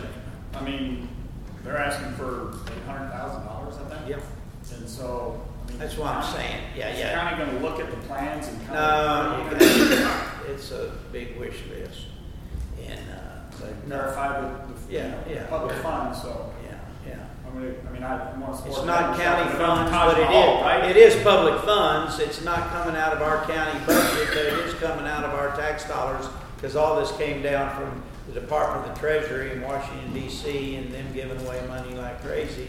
It's coming down here, but I think your point is, if we're gonna put this money out, we need to make sure it's done correctly. And in all honesty, I will probably tell you, we're not gonna give you $800,000. But the reason why I'm glad you presented that is we need to know what your needs are. We need to know the whole big picture, just as we need to know Fayetteville's community center. So that helps us out. I appreciate you. I think these are both great organizations that with Fayetteville and the animal shelter. But I mean, I really think we need to sit down and figure out what do we have left to spend. I mean, we haven't really narrowed that down on what we have pending still. I mean, what else is out there? I know we need to try to get the sheriff's department some equipment as well. We don't have any dollar amounts on any of that, but I mean, I agree with what the judge has been saying a long time. We need to spend this money. They didn't give it to us to put in a bank. We need to spend it. So. And we have to spend it. I'm Jeremy Yonda. I've been part of the shelter administration through the boards, both the foundation and the shelter board, for about 15 years.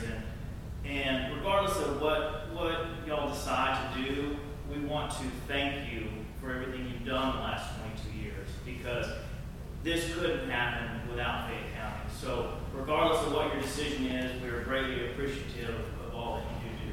So thank you. We appreciate it. Okay, do I have a motion? I move we accept the presentation or the request from Gardenia Jansen Animal Shelter using American Rescue Fund. Is there a second? Second. Is there any further discussion?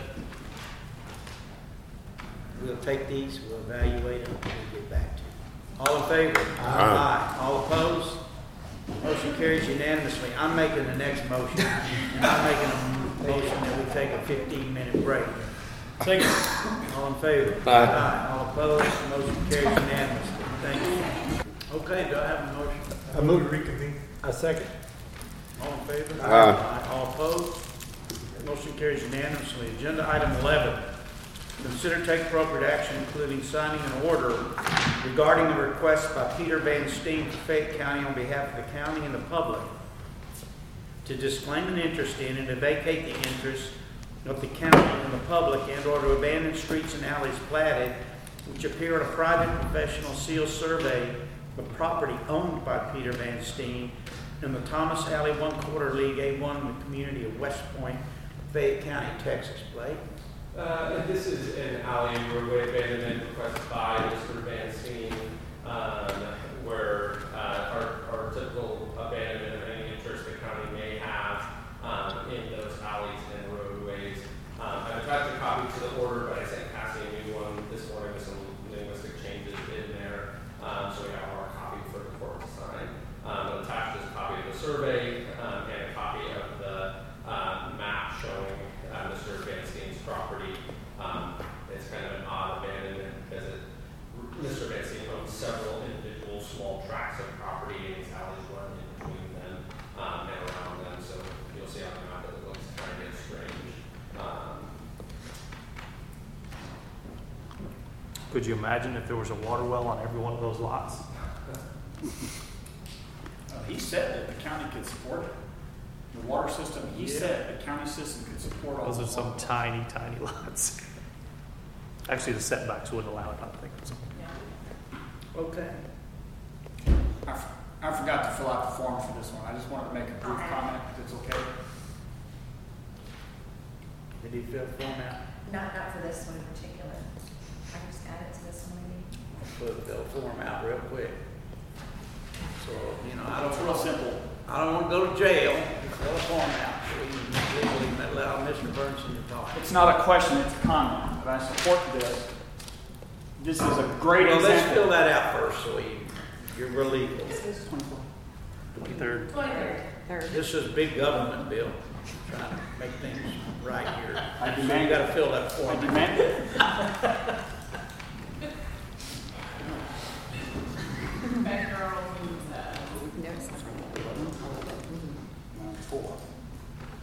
Okay, and sign.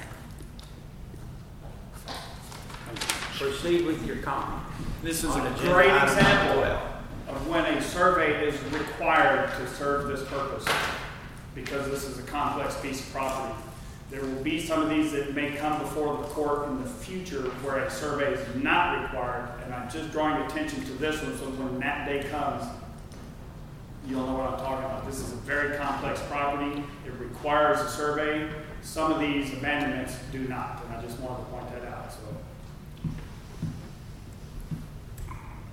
Unless the board has any other questions, then Cassie has our copy of the order for the board to sign. Okay.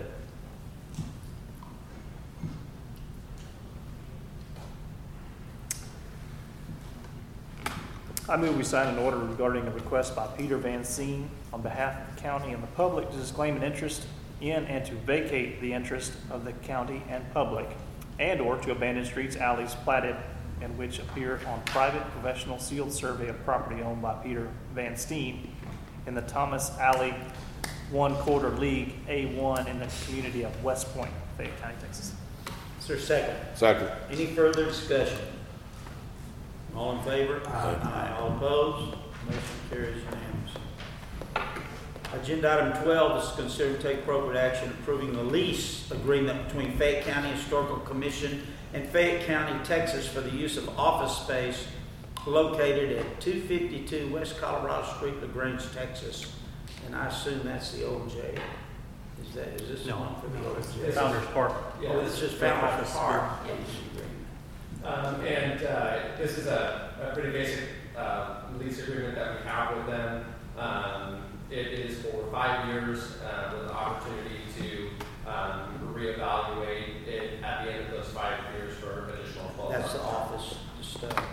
Jason, is that to utilize the office space there? Okay, yeah. And this is very similar to the lease that we actually use for Ground Top. So it's very similar to that. And it is a no-charge lease for this property. I move we approve the lease agreement between Fayette County Historical Commission and Fayette County for space on 252 West Colorado Street.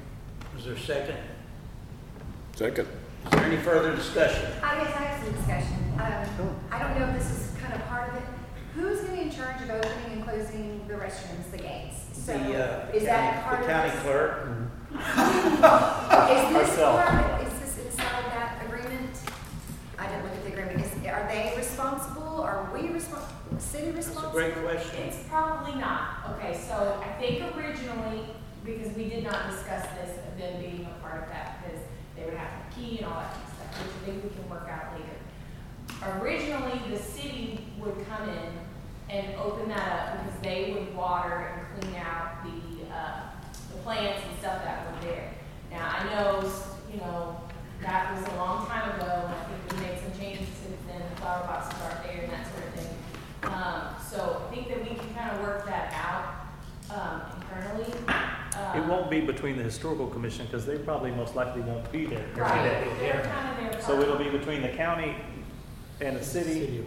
So we need do we need an additional local, This has nothing to do with the agreement. That's just. No, not this one, but do we need one between us and the city on the maintaining of that facility? Steven's been doing it now. He will open it when he gets there, and then he closes it at 5 or before, depending on, but he's doing that right now. But who's opening on weekends? Well, I would say again, this is where the historical society would come in. Most of the activities on the weekends, they sponsor, give tours or whatever. That or they can get the police department to open it up. But that's something we'll have to work out with the city. You sure you don't want to do it? Who's precinct? Sounds like volunteering. I don't want to be responsible for. I think it's everything it's there. great, but that is something that we gotta work on. And we can do that. Okay. All in favor? Aye. All opposed? Motion carries unanimously.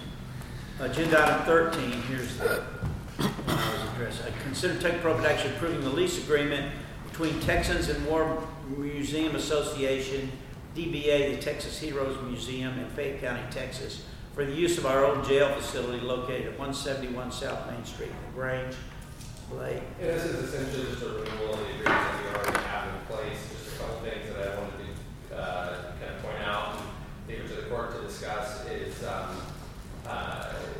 term of this lease is very long. I know it's something the court has kind of veered away from on some of these things, like at the airport, kind of getting rid of some of these long-term leases and something more favorable for short-term periods. But my understanding is that these long-term leases, kind of like for the animal shelter, so that they can apply for grants as if they own that property. Otherwise, they're excluded from some of those grants. But this is, as drafted, this is a 25-year lease that will go all the way through October 31st, 2047. And it can be reviewed periodically every 5 years. But they're, again, like the Founders Park, this is a non-rent lease. They won't be paying us any money or anything like that. But just want to make sure the court's aware of that. 25 sounds like a long time, doesn't it? I mean, Okay, you know, this is the deal. The initial lease was what, was it 50? I think so. I think the initial one was 50 years. The reason why is that Charlie over there wants to apply for grants. When he applies for grants, these people, well, do you own the property? Do you own? No, we're a 501(c)(3), we're releasing it or and they're letting us use it. They run into problems because the people, potentially giving them the grants are saying, well, you may not be there in a year or two, what's going to happen to this thing? Well, you're not. And so if you can extend the length of the grant, I guess it helps them in their application for grant money. So, because it kind of solidifies. it's the same thing we did with the animal shelter. Extended their lease to make it easier for the grant to be. It does have it in there if they dissolve, that lease is void. Okay. Yeah, that's a good point too. I mean, he does do a good job taking care of it. Because he's there in it. We've had to have some roof repairs and different things that he's, told us about. So he does do a good job taking care of it.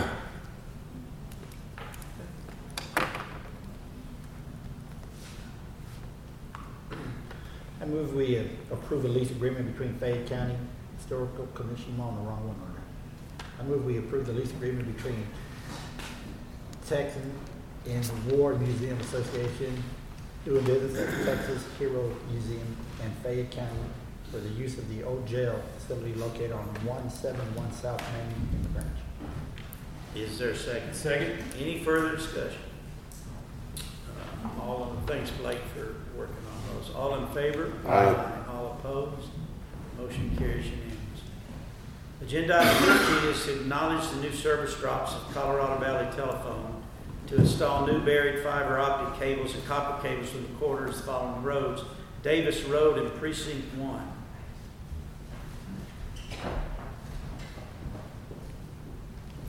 It says just that one, but on the sheet they sent, there's some others on Gansky Road, but I don't know where that is. That's in Drew's.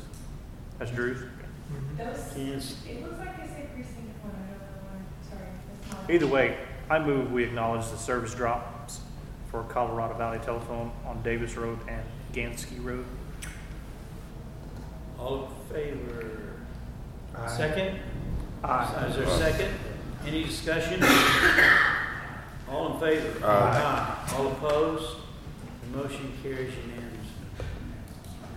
Agenda item 15, consider take appropriate action by accepting and approving a written plan of Fayette Water Supply Corporation to bore under on Ozer Kasi Road, Precinct 4, replace and install new water service line and meter for a customer located at property ID Romeo 11 2586 and Romeo 11 2589, and require the Fayette Water Supply Corporation to make repairs of any resultant damage done to the roadway, sides, ditches, right-of-way of Almheiser-Cosby Road, and do paving work, compact, and restoring the roadway, sides, ditches, and right-of-way, all back to finished natural grade. Sir, sorry to have to come there, but we're finding it more difficult to get easements from residents out there. They think that they can actually stop the progress of land and water lines by not signing easements, but they're not happy that we can get to come to the court and ask for permission to put it in county right away. But the plan is to come down on Almheiser-Cosby and cross over the road and go down about 300, 400 foot down the road for two services. That area is being subdivided, so there's going to be more meters going out there with this water line lane. It's approximately 4,000 foot of storage water line. Are you going to continue going down Roach more? Since we probably end up going towards 3171. Since all those guys like that whole area is for sale all the way to the whole deal. Kind of a funny story. I had a piece of property in Winchester that Lee County was putting, they had to get out in the county right away. 2 years later, that guy called me back and asked me to clean out the ditch. The ditch is only 5 feet wide there. Now it's got a water line underneath it because he wouldn't let him go through his property. What we do is if they do not will sign a lease agreement, there is a refusal of a permit or an easement to the property. If that property ever needs water line, they'll have to pay to move it onto the property. Yeah. So there is That's a good idea. Because it's so much easier when it's 10 feet inside private property. Because if I have to move it, if you don't widen that road up, I have to move it on my cost, and so forth and so forth. But And most of the time, if it's in private property, it's along the fence line, and there's never going to be anything there that they can't just go across. It's just that these individuals are not happy that they're having neighbors come and move in next to us. I should know this, but does Fayette County have any water supply or distribution up to my part of the county? Yeah, you have Weston No, Water. but that comes from a different county.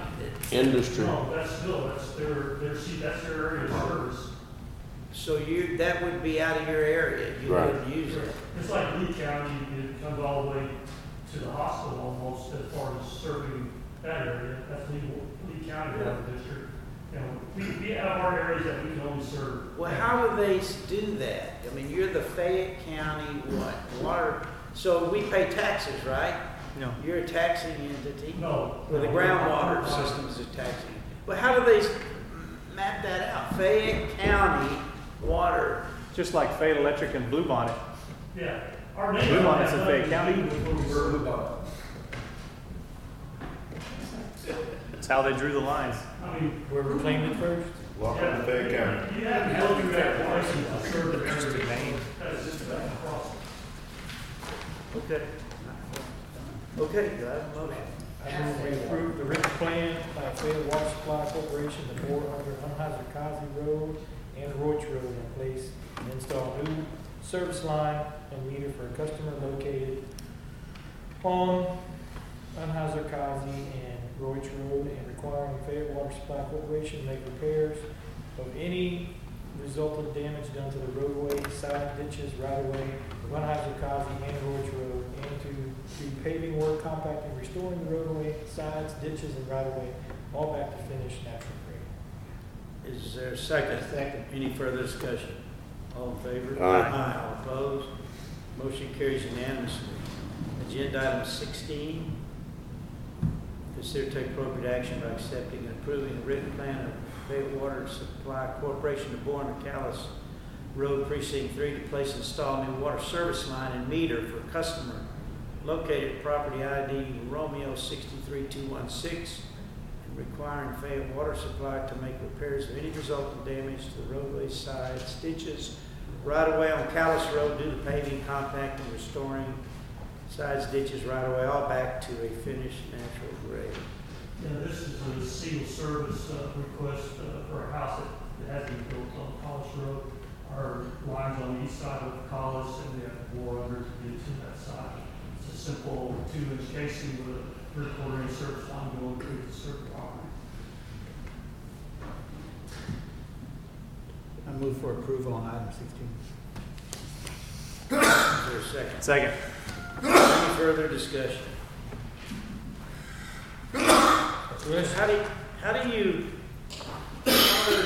Do people come to you and request these hookups? Yeah, what they do is they'll come to the office and they'll ask if we serve that area, then we go out and do estimates and send it to them, and they'll come back and whether they can pay or not. So if you live in the northern part of Fayette County, you gotta go over to Austin County to request that service. If it's West End, they gotta go to industry. If it's Lee County, go to Giddings. If it's Aqua, they go to Bastrop. If you're in Ledbetter, you gotta get from Lee County. All in favor? All opposed? Motion carries. Agenda item 17 is authorize our county attorney staff members, Blake Watson and Stacy Allnick, to county auditor staff members, Cindy Abelka and Cynthia Novak, and county sheriff's office staff member, Candace Cater, to attend the Public Information Act training November 29th, 2022 in Georgetown, Texas. What is the Public Information Act? Open Records Act. Oh, open records, okay, open. And Cindy Novak will not. Okay, okay, all right. I so move. Is there a second? Second. Any further discussion? All in favor? Aye. Aye. All opposed? Motion carries unanimously. Agenda item 18, consider take appropriate action concerning fines and fees collected for the period of July 1st, 2022 to September 30th, 2022.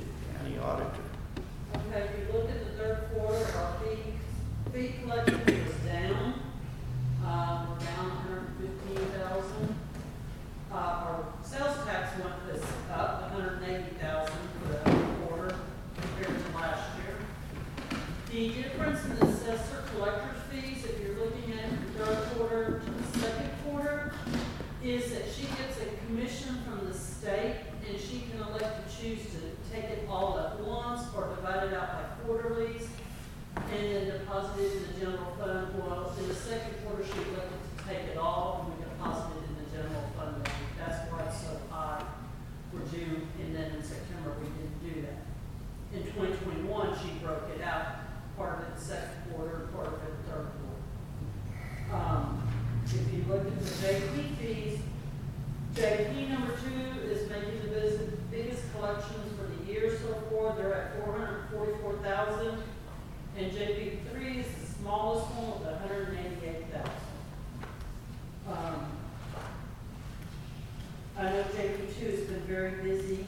She's collected quite a few fines and fees through the last couple of months, and she's staying.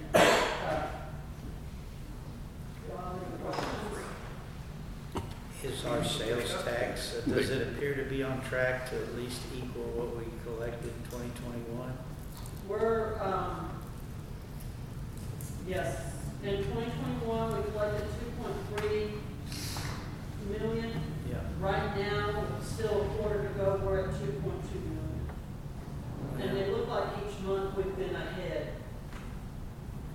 by at least anywhere from, about 150,000 ahead each month, each quarter. What would you attribute our drop in The fines and fees? The fines and fees. I don't know if it's tickets not being written or collected. I know District Court has to be with the criminal cases and the fines being filed. I know she has been behind each quarter. With the exception of the second quarter, she was just slightly ahead. She's slightly ahead right now, but it's not by much from what we were predicting, especially for this one in 2022. And I don't know, it's just still that court case Maybe you should bring the JPs in here and ask them that question. Why there's like 3, why we're like, we're way behind on ours. I mean, there's a lot of criminal activity over there. You don't have the antique show at the Antique show. Yeah, we got. Go out to the freak show, get some fines out there. Get your fine on. We were kind of looking at whether to get that extra person. I was told that section of I-10 is kind of left alone, that our sheriff's department doesn't work that section of I-10. They tend to work more towards JP4's section. And then the DPS officers back when Tommy was in there, didn't like to write tickets for him, that they would all work that in over there towards Schulenburg, and then the tickets got followed in the JP4's precinct. I don't know what we need to do about talking to the sheriff and the new DPS officers coming in, if they could work more in that area. Because, I know y'all have quite a few wrecks that area on I-10. Well, we gotta be careful. You cannot set a quota of tickets, for people, but. But I don't even know if they're out in that area, just even being present. I would be opposed to that. Okay.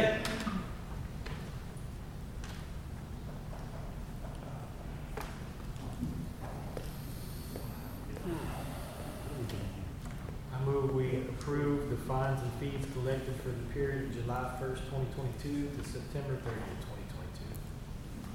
2022. Is there a second? Second. Any further discussion? All in favor? Aye. All opposed?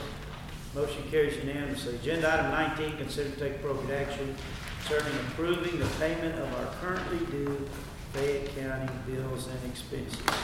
Okay, out of the ordinary, we had paid FaCoTx auto service for repainting the courthouse doors. That was about almost 4,300.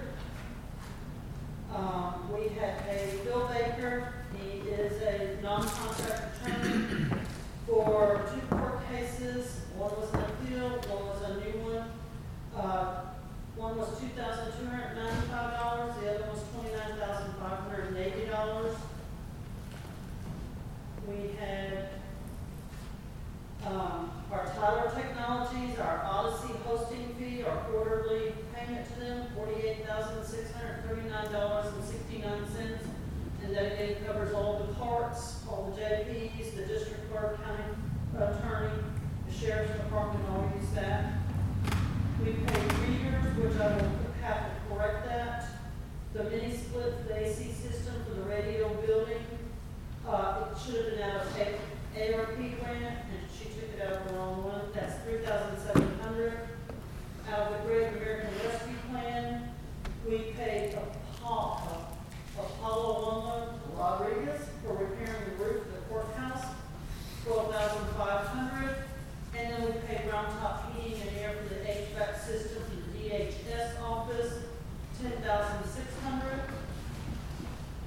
Then we had out of Precinct 4 for his bridge, the Wakefield Bridge, $168,000. That was replacing the bridge on Palmer Road, which is one of his state matches that he has to do. And then in reviewing my expense report, I noticed I have some questions on the sheriff forfeiture fund. So I'll hold off on approving on those until I make sure they're coming out of the right account. Any questions? The draw for $168,000 at Wakefield Bridge, that was on Farmer Road. That was a TxDOT road grant match that it was set up with the previous Commissioner Morris, but they already finished it. Everything's good to go, and that bridge will be there for ever. As many beings, as good a job they did. That's all. $1,71. I ride on the field, where's the truck? What was the bill for the locks on the courthouse? That's why I just put the road name in there. The bill for the locks on the courthouse, what did you say that was? $1,374. That was for rekeying everything? They rekeyed them, rechanged them. I'm gonna tell you what, I was shocked how cheap that was. You got it done pretty quick, didn't it? Yes. I mean, yeah, yes. find out what happened. It's a mystery. What'd you say? So we'll never figure out what happened. You could ask the guy that's in charge of our security of the courthouse. Would be a good way to start. My suggestion.